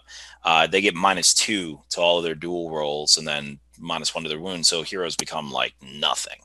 I think a list like that, how competitive it is, I'd have to retest, but I think a list like that, you could still make it work because you're now only bringing Moria for just like 2 heroes specifically, and the vast portion of your army is still Angmar. So I think maybe with those allied units, you bring in something more mobile, like Warg Marauders or something else, Bat Swarms or whatnot. Maybe because Bat Swarms are not even, their intent is not even to fight, right? Like they just fly in and that's all they do. They sit there. So as long as you're, still a majority Angmar, I can still see uses for allying them. And if you go, I don't know what you would bring if you want to go like, what's it called? The Red Allies, but I don't know if we can think of a reason to bring them out now.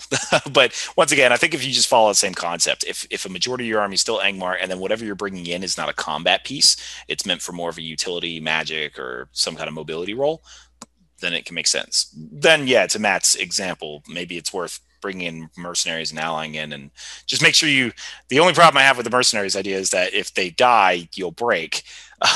So that's the only issue I have with them was the Goblin Shaman example I made, the Gundabad Shaman. They're in the back of your lines, so they're pretty safe. But or you could bring a Shadow Lord or someone who just generally has your army.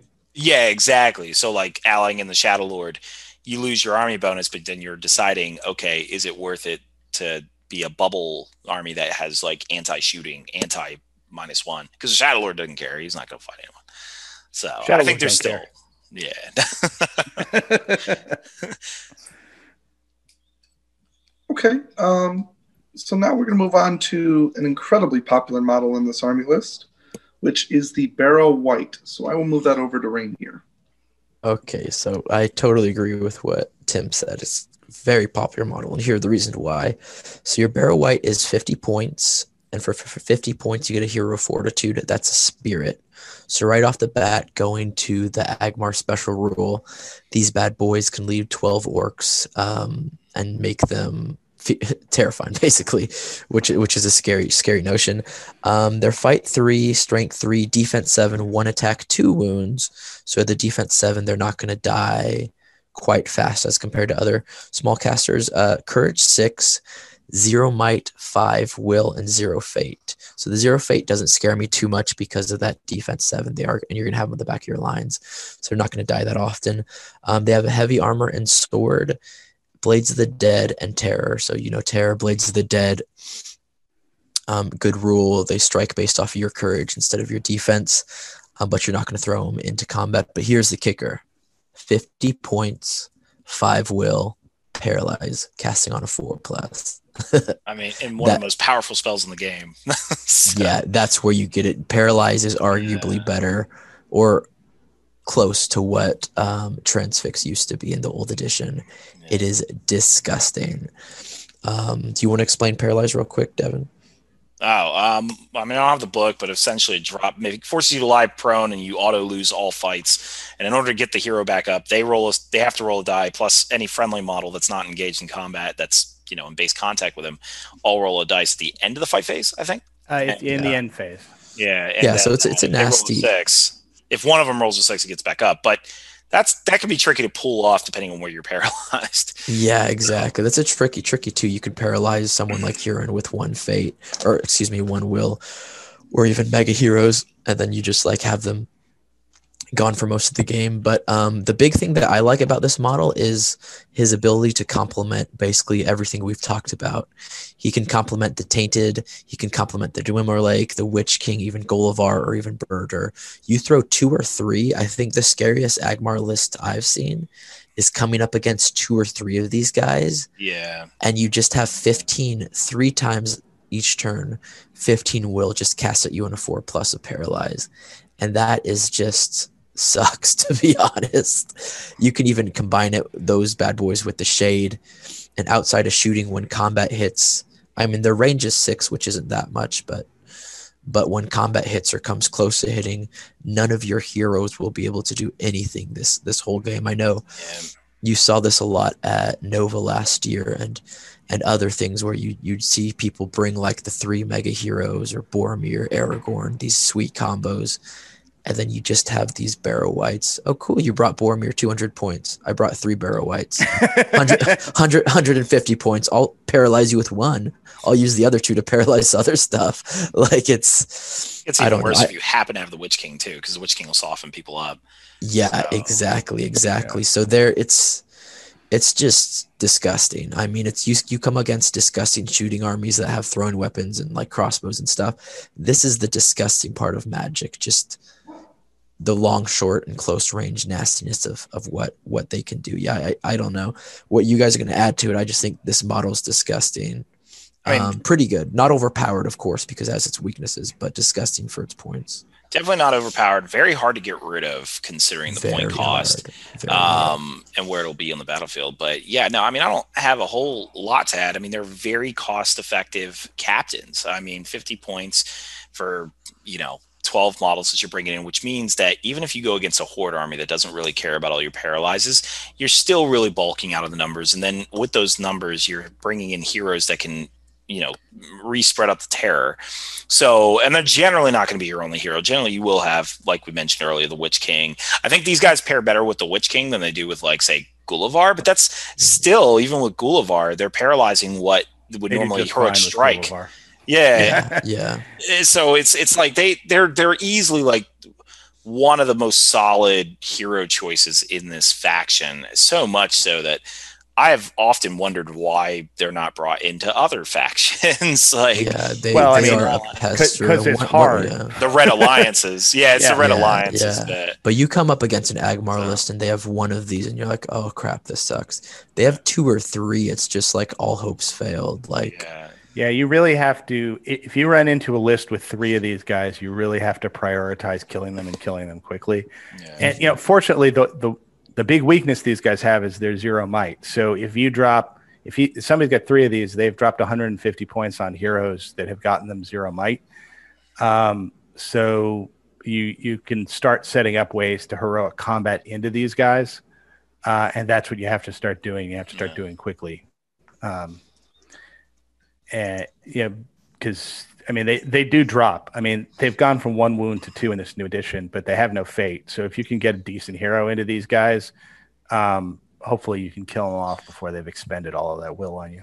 You also, I mean, especially depending on what army you're playing, like I remember I was playing the Return of the King Legion against, I believe, Alisher from the Philly group, and he brought Barrow Wights, and I'm like, well, Aragorn's screwed. So I just always kept him around friends to get the banner bonus, but I'm like, he's going to be, I'm just going to let him keep paralyzing me. I didn't even resist it. I'm like, all right, couldn't take it. Just let him drop in the middle of my people. Well, I mean, the big thing you want to use these guys on, because the guy that they paralyze is knocked prone, is it's a way to get the big ticket heroes off their horses, or ring rates off of fell beasts and things like that.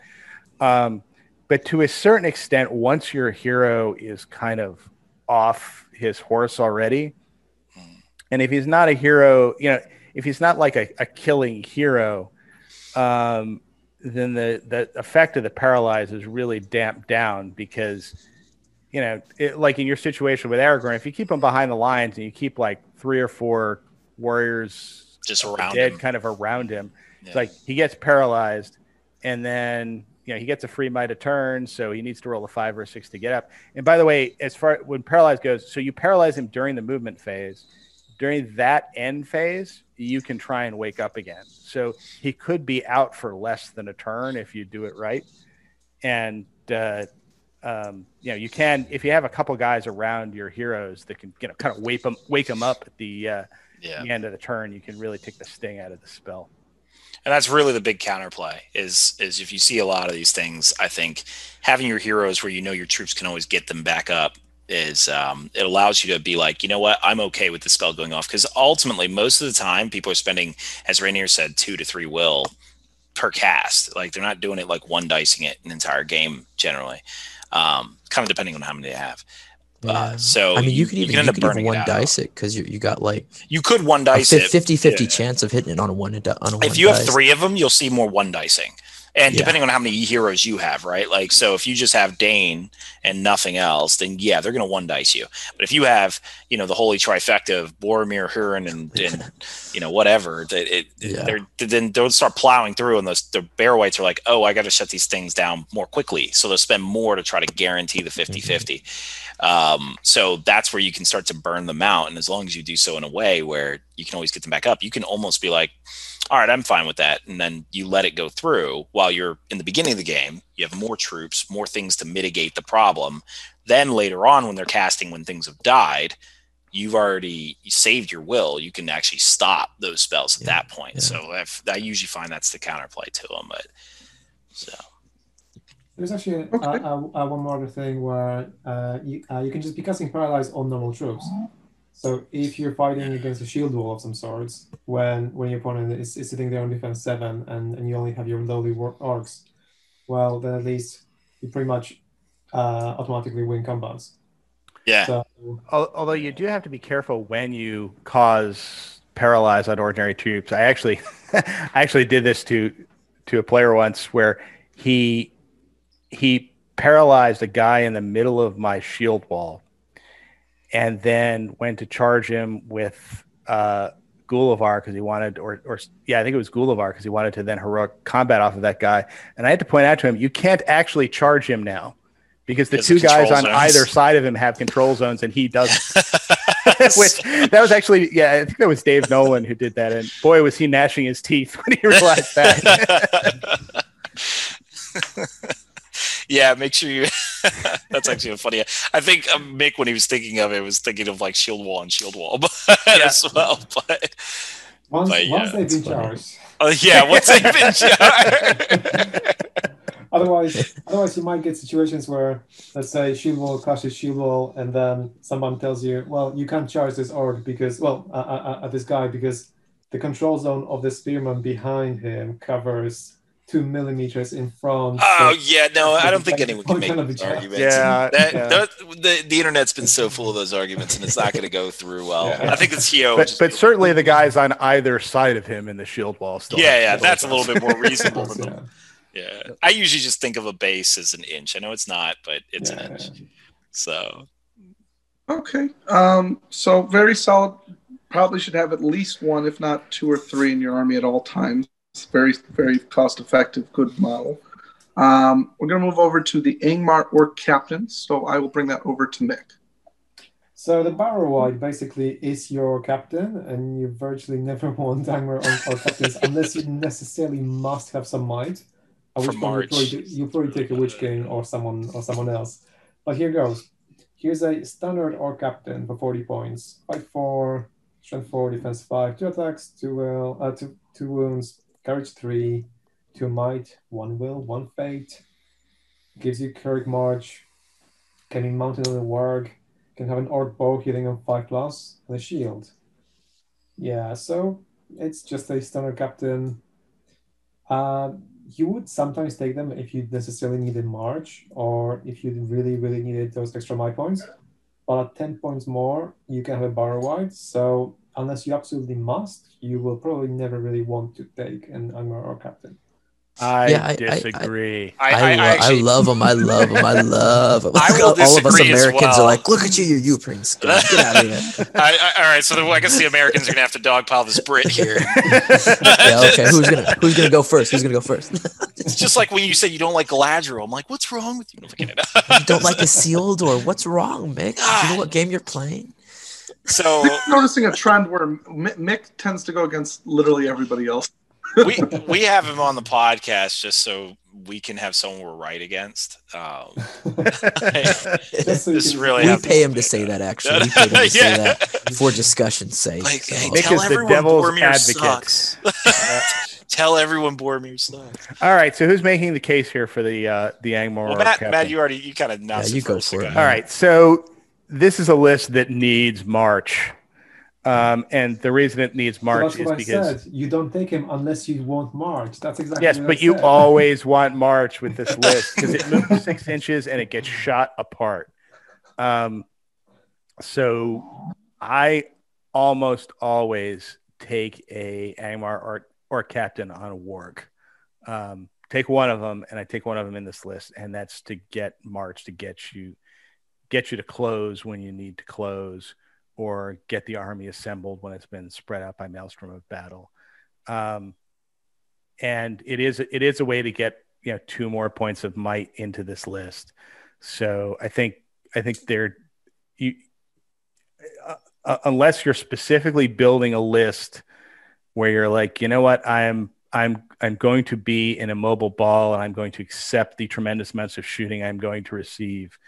For some reason, you want one. I think you want one of these guys in most lists with Angmar in order to get the March. And there's one person who disagrees. Oh, sorry. I'd say for the sake of balance, you want him, and I know. I don't know. I've debated between it because I've practiced with Angmar, and I'm like, oh, bring him. But I see the 2 Barrow Wights compared to 1 Barrow Wight and a captain.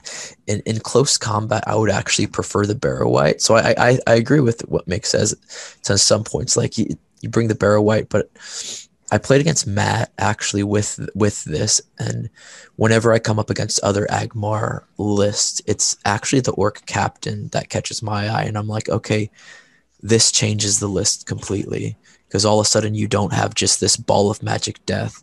Now you have this ball of magic death that goes 3 to 5 inches faster with more white might for heroic marches and heroic moves. So that's just my aspect on why I do think this is like one of the best models actually for a high point list in Angmar, as weird as that sounds, just because what he balances the list. But that said, he's not, I mean, I'd agree with Mick, he's not necessary. Depending. I don't know what you're going to say, Devin. No, just an interesting note. I looked up Kylie's list, the Articon winner for 2019, and she had she didn't actually have the Tainted, but her 4 heroes were the Witch King, Barrow Wight, Angmar Captain, and Gulavar. So on a warg though, I guess she had it on a warg. Actually, you know what? Yeah, no, you put it on a warg. Put on a warg with a pick. A warg with a pick probably would. Yeah, he's actually not a bad killer on a warg with a pick. He can actually do some damage. Especially if there's a shade around. Yeah. One thing which slightly annoys me about the Angmar or captain, in the description here it says, where the captains of Mordor are more vicious and brutal, the captains of Angmar are cunning, aiming to utilize the spirits and magics of the Fell Kingdom to bring fear to their enemies. No difference. Yeah. It's just a play style difference. Yeah. How do we reflect that in the profile? We don't. You paint a ghost on its shield. Yeah, exactly. All of a sudden, whoa, here we go. It's interesting though. I agree. You take one. Well, you take one. Here's an interesting thing. So if you keep him within 3 inches, I mean, he's an Angmar Orc model. So if you keep him within 3 inches of another spirit, he actually causes terror, which is, a neat trick. Just like the ordinary orcs do. Oh, yeah. Yeah, he does. Yep. So cunning. So there you go. There's the cunning. Yeah. Cause fear by being cunning. Yeah, I definitely think with this list lacking in might in a lot of areas, he is very good to have. I don't think you take more than one, but definitely having one is helpful. So we'll move on to the next profile, which is the Angmar Orc Shaman, and I'll move that over to Devin. All right, so for 50 points, you get a minor hero, and stats being that of an Orc Shaman, it's barely relevant. 3, 3, 5, 1, 2, 3. So it's a kind of your standard Orc Shaman, if you guys understand it. 1 might, 3 will, 1 fate. It has heavy armor, a dagger, and a spear. So the spear is interesting. And then heroic channeling can be mounted on a warg. And then it has 2 spells. And this is really the reason that you bring the Orc Shaman, of course, is Wither, cast on a 12-inch with a 3-up casting, and Instill Fear, which is 3-inch range. It's kind of an area effect, and 5-up casting. So So as an initial quick thought, you never see these guys, and I don't think you ever will. And I think it's really, obviously this army just has so many better hero options, and the fact that you're limited to 6 is already just concerning. I think the only reason you would ever bring these guys, because your ring raiders already cover the instilled fear, but is the wither magical power, which unlike paralyze is permanent. So if paralyze, you can wake up from it. You are permanently reduced down 1 strength, and even just getting one of these spells cast against you, just one, hurts really badly. Just going from strength 4 to strength 3, or even worse, strength 3 to strength 2, you can completely neutralize a hero as long as they don't have +1 to wound.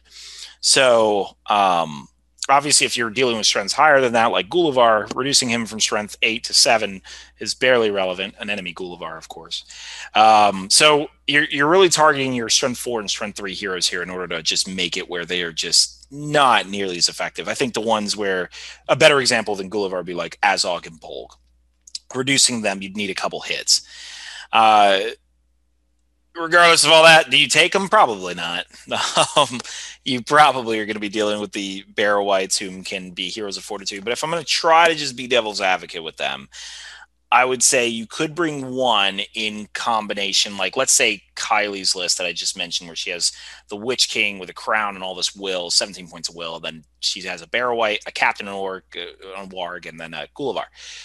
Arguably, the Barrow White isn't necessary in this list because she already has all these other war bands that can carry like all of the models that she's trying to bring. So you could argue that you could bring an Angmar Orc Shaman, and on a 3-up, which is actually a pretty easy casting value, you could permanently reduce a few heroes rather than the Barrow White where you have to kind of hurry up to get to them. So there's there's some play there. Obviously, once again, if the hero has +1 to wound or Anduril, it's not going to matter. But what do you guys think about that? I agree with you. Oh, you said you disagree? Is that what you said? Yeah. You do? All right. So, Mick, go ahead. Well, What's going on? okay. You just disagree just to disagree. Just be like, you know what? You sound wrong. So. He's like at the debate, just in the corner, wrong, wrong. I don't know. I seem to recall, Mick, you chose this as one of the least useful hero figures in the Middle Earth book. Am I right about that? Yeah, he did actually. Yeah. And I have to say, I think you're absolutely right. Bring a Barrow White. Sure everyone else says the same thing here. Yeah. I just was making the argument, by the way. I'm not saying, I'm just like devil's advocate here. I mean, yeah. You have put together a very well constructed defense of an indefensible position. I mean, he has might.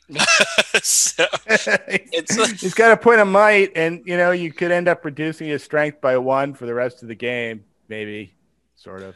Yeah, I mean, you obviously would have to soften him up with the Witch King, whereas the Barrow White can do the softening for you. I guess before, because the Angmar Shaman, the problem is obviously, another little aspect is he's kind of useless after he loses the 3 will, whereas the Barrow White still remains somewhat efficient. He's granting terror bubbles. He in combat has Blades of the Dead.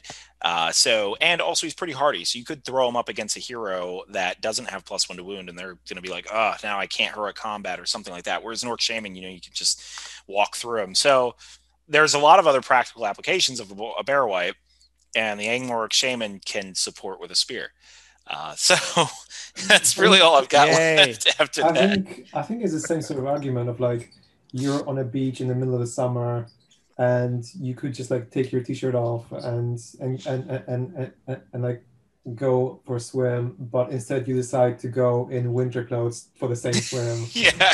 Or stay inside and play chess. So yeah, it's hard to defend him, but that's my defense of him.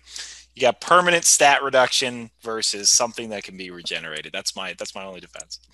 So, and the might to allow you to channel heroic channeling of a wither, which, by the way, is probably always a terrible idea because of the 1/3 chance you can roll the exact same effect as if you didn't channel it. So I really wish they made it like D3+1, but If you do channel it, then you kind of need to be casting it on 2 dice. Otherwise, it's just gonna be missed on a. You basically got a full commit. You just got to go for it at that point. Yeah. You might as well just do it on all 3. Yep. All right, and now we're going to move into the Wild War Chieftain, where I will bring that over to Matt. All right, so the Wild Warg Chieftain is a 80-point hero of fortitude. He is a warg infantry hero. He moves 10, so he's quick. He's fight value 5, so he's a decent fighter. He is strength 6, can do some damage. He is defense 5, 3 attacks, 3 wounds, courage 4, 2 might, 2 will, 1 fate. His war gear is claws and teeth. His heroic actions are march and heroic strength, and his special rule is terror. And then we get to the other special rule, which explains why you don't see him quite as much. Pack Lord. Only friendly warg models may benefit from the Wild Warg Chieftain's standfast and heroic actions. So the Wild Warg Chieftain would be a great add to this list, but for the Pack Lord rule, I mean, I understand why it's there. He's, a warg. He can't actually speak. But what it means is his 2 might, which ordinarily would be, it'd be great to throw him in to be a heroic marching hero that also has 5 attacks. Fight 5, 3 attacks, and a 10-inch move. Ordinarily, he'd be a great add to this list, but you got to spend 80 points to get 2 points of might that you could only use if you're bringing a bunch of wild wargs to the fight, which you oftentimes are not doing in this list. He is a way to give you some ability if you just want to have the Wild Warg Chieftain and a bunch of wild wargs in here, but he effectively becomes kind of yet another hero that really doesn't have might that can help the army. And there's a lot of other heroes in this list that you're probably going to spend your points on first to fill that slot of guy without might to help. I mean, with that said, he's a really good hitter with 5 fight 5 and 3 attacks with strength 6. So he can do a tremendous amount of damage. It's just a question of how do you kind of fit him into the list. I'm bringing 10 in an 800-point list. Yeah, exactly. I like him. Like, he's one of those things, like Agmar just has so many but so many models and different play styles. I've played against him and I'm like, okay, here's a warg, and it's like, oh shoot, there he is in my back lines terrorizing me. So I like the ability that he gives this army movement in heroes. I would also be aware he looks menacing in the sense like he's going to knock down and kill stuff. He is still an infantry model and he does not get the knockdown special rule. He needs monstrous charge really badly. Yeah, for all players, I'd be aware of that. But I do like, again, I like him in the sense that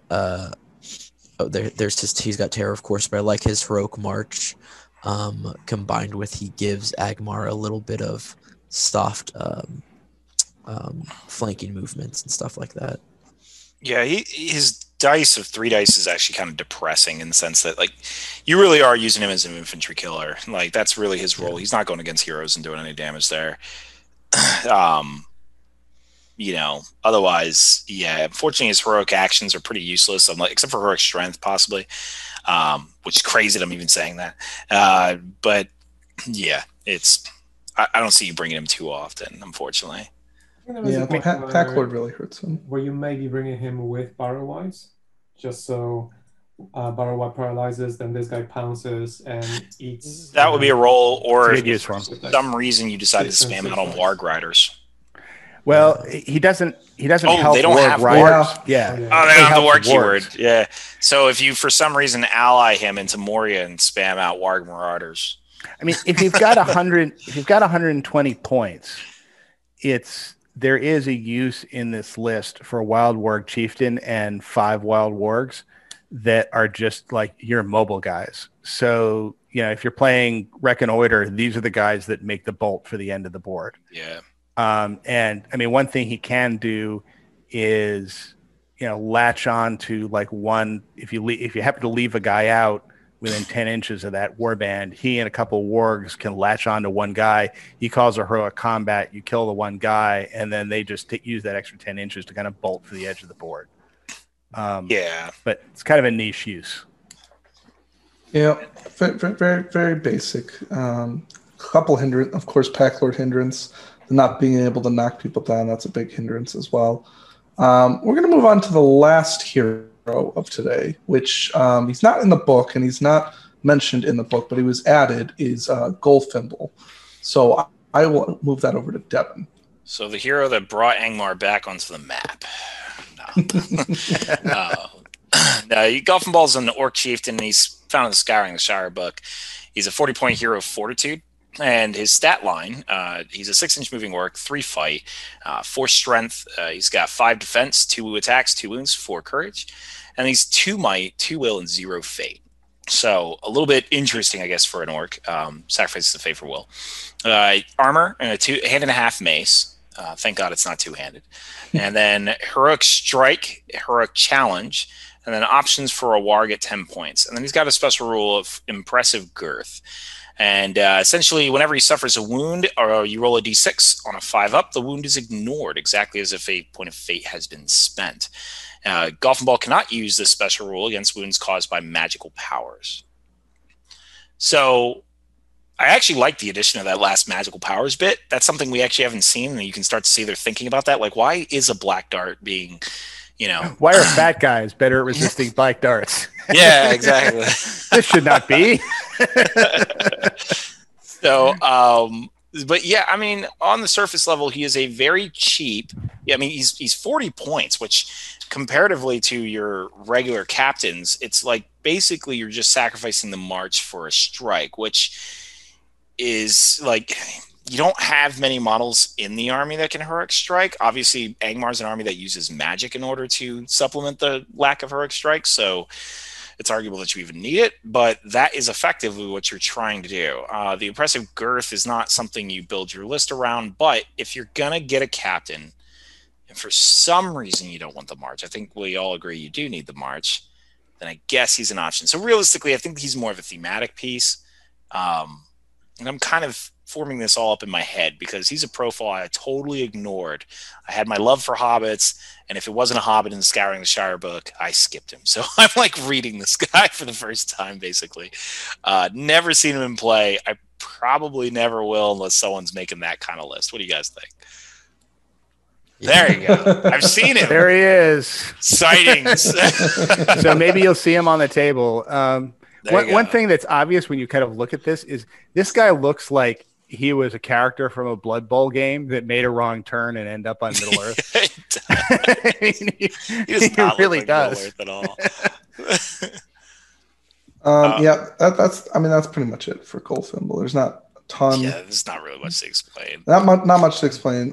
For the Warriors, we'll go over them in later episodes. They all have basic profiles that are in other armies, so we'll go over them.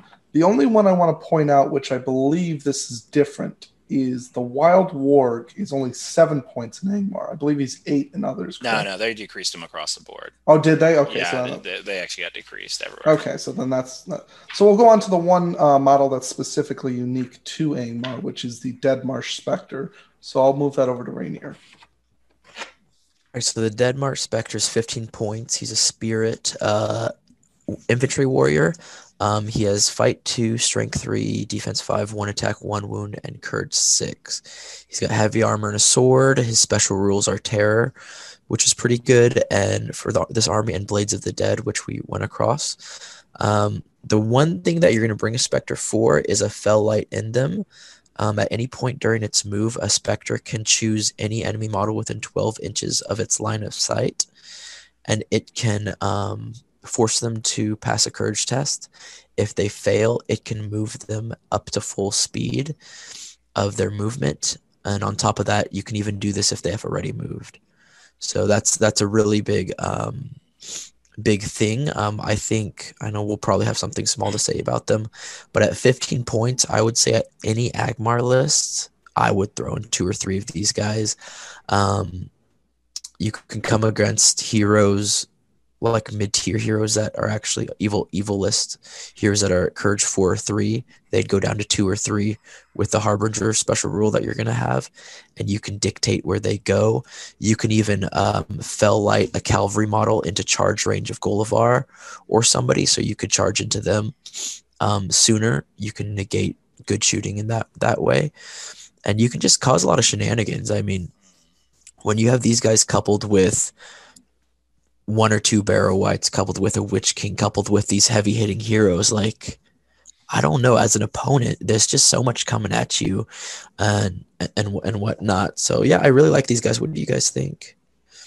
Totally agree. I bring 2 or 3, even 1, if you at minimum 1 in every list. I think for 15 points, they're very effective at what they do. They actually took a small nerf for anyone who missed it.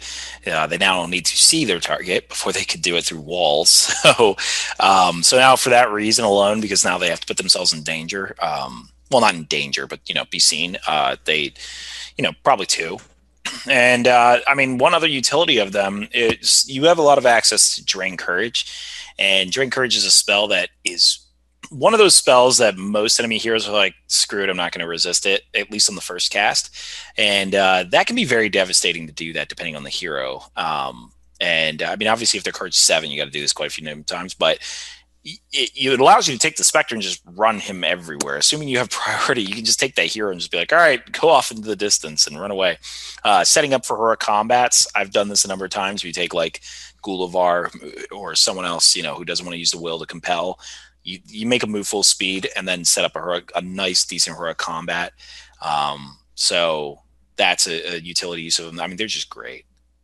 They are phenomenal objective holders and making people move off of objectives as well. That is true. Yeah, that is also they're true. Courage 6, so they're not really running anywhere. And then if there's that one model who you can just get to at the end of the game, and they have to take a courage, you make them take a courage test, you get them off that objective, but you weren't in range. That 12 inches is huge to get them off the objectives. So they are fantastic for objective based games as well. And remember, it is a full move rather than a half move. So that's major. If you get this off against like a flying creature, you can move him 12 inches towards you. Yep. Yeah. Set up some really nasty combos there. Yeah. Or horse model. That's usually what I'll do it as like cavalry model. Or a cavalry model. Yeah. I mean, the flying models can be even better because you can teleport them over their own lines and toward you. Which is a common mistake made in Seas of Prize, where they'll grab the prize, give it to their flyer, and you're like, yes. I'll take that. Wait a minute. Another thing that it's a really good point. It is really good at annoying other people's shades if they take one, because the shade is Courage 1. If you can make it move 6 inches away, then it's out of range. And if they choose to use their will towards passing it to keep in range, well, then you're just wasting more turns that they'd have to use for. Most of the time, there's going to be some orcs or something. They're going to block them anyway in that situation. You'll have to use magic plus them to move things. That's a good point. But that creates. If you had 3 or 4 of them, you can move the orcs out of the way and then move him back. But to your point, Tim, you still touched on something that's very important, which is this is an extra compel. So, like, in the sense that someone's like preventing Boromir from running outside the lines so they can be eaten by Gullivar. Well, you can use the Spectres to move those models out the way before you get to Boromir or something like that. So they still have an effective use in the application you're talking about. I even like them. Like if you come up against a good shooting army, you fell light one of the good models into the line of sight of the shooting line, and then there's Dune here with his Blackroot Vale archers, and there's one of Dune Hero's guys like, don't shoot. Like it's a nice sight. If you're fighting an evil army, just put a hero right in front. You can keep them in the back. I was just gonna say, I think I've actually used that tactic against you, Rainier. That time that we played when I had Angmar against your Corsairs, where I had my Spectres like constantly moving a crossbowman like in front of your captain with crossbow. And it made a big thing. I mean, even that same tournament, young Duke did the same thing, and he had like 4 or 5 of them. So I'd had like, oh, my beautiful crossbow line, and he just like 2 or 3 each turn would just like run, and it'd be like, turns a massive volley into just not much. Right. Another thing I just thought of as well is if you had enough of these as well, something like Recon to make models not move off the table, that could be really huge if like they're about to get 2 or 3 models off the table, and you know you get to move 6, so you can be 18 inches away, and you can really stop them from moving and denying them almost 1 or 2 turns of movement from getting on. I agree with you. It's that 12-inch range makes them all of a sudden like a caster, like not just like, I mean, the Barrow Whites have 6 inches, but the 12-inch range of Fel Light, like that's 18, like you said, 18 inches. You're controlling so much of the objective game. Well, there is that. However, once you've passed the courage test once, then you're gonna pass the courage test again for the same ability. So that's true. That's true. You sent your guys over and you wanted to stop some people walking off. As soon as they pass one of those tests, well, then that's it. Fine. They're unaffected for the rest of the time. That's true. Well, I'm just saying, I think they have that's like 5 going off. It's actually what takes away taking an army of these guys, because there used to be where you take a whole front line of Spectres. And I kind of still wonder if that's possible today. But I think it is. I think, but the beauty of them is they're just 15 points. So it's kind of like we mentioned like last episode, A Night of Minas Tirith. Like worst comes to shove, you wasted 40 points on a mounted model that can do significant damage against battle lines or objective game. Same for this. Like worst comes to shove, you waste 15 points on a model that can potentially negate Shelob from the game or can negate people from objectives, and it still does other things, like even if it doesn't serve that purpose. Keep in mind that this is a list that has a lot of really expensive heroes that you're probably going to want to take, and it is also a list that its warriors are not the toughest thing around, and even these guys aren't the toughest thing around at defense 5. So you really have to be careful with Angmar to keep your numbers up, because if you don't keep your numbers up, then the army ceases to function. Yeah, if you brought a bunch of these and you're really centering the list around them, you're not bringing like a fully loaded Witch King. You're probably maybe bringing the Shade, and then certainly not bringing Gullivar. Yeah, you're definitely not bringing Gullivar. That strategy's done. So yeah, I think that's it on the special units of Angmar that you can't find anywhere else. So. Yeah. Okay, so that's our review of Angmar. Let us know in the comment section if there's anything you'd like us to review in future episodes. And let us know of any lists that you'd like us to review as well. We hope everyone has a very happy Halloween, and we look forward to seeing you next week. Have a happy Angmar Halloween, everybody. Yeah. Oh, yeah.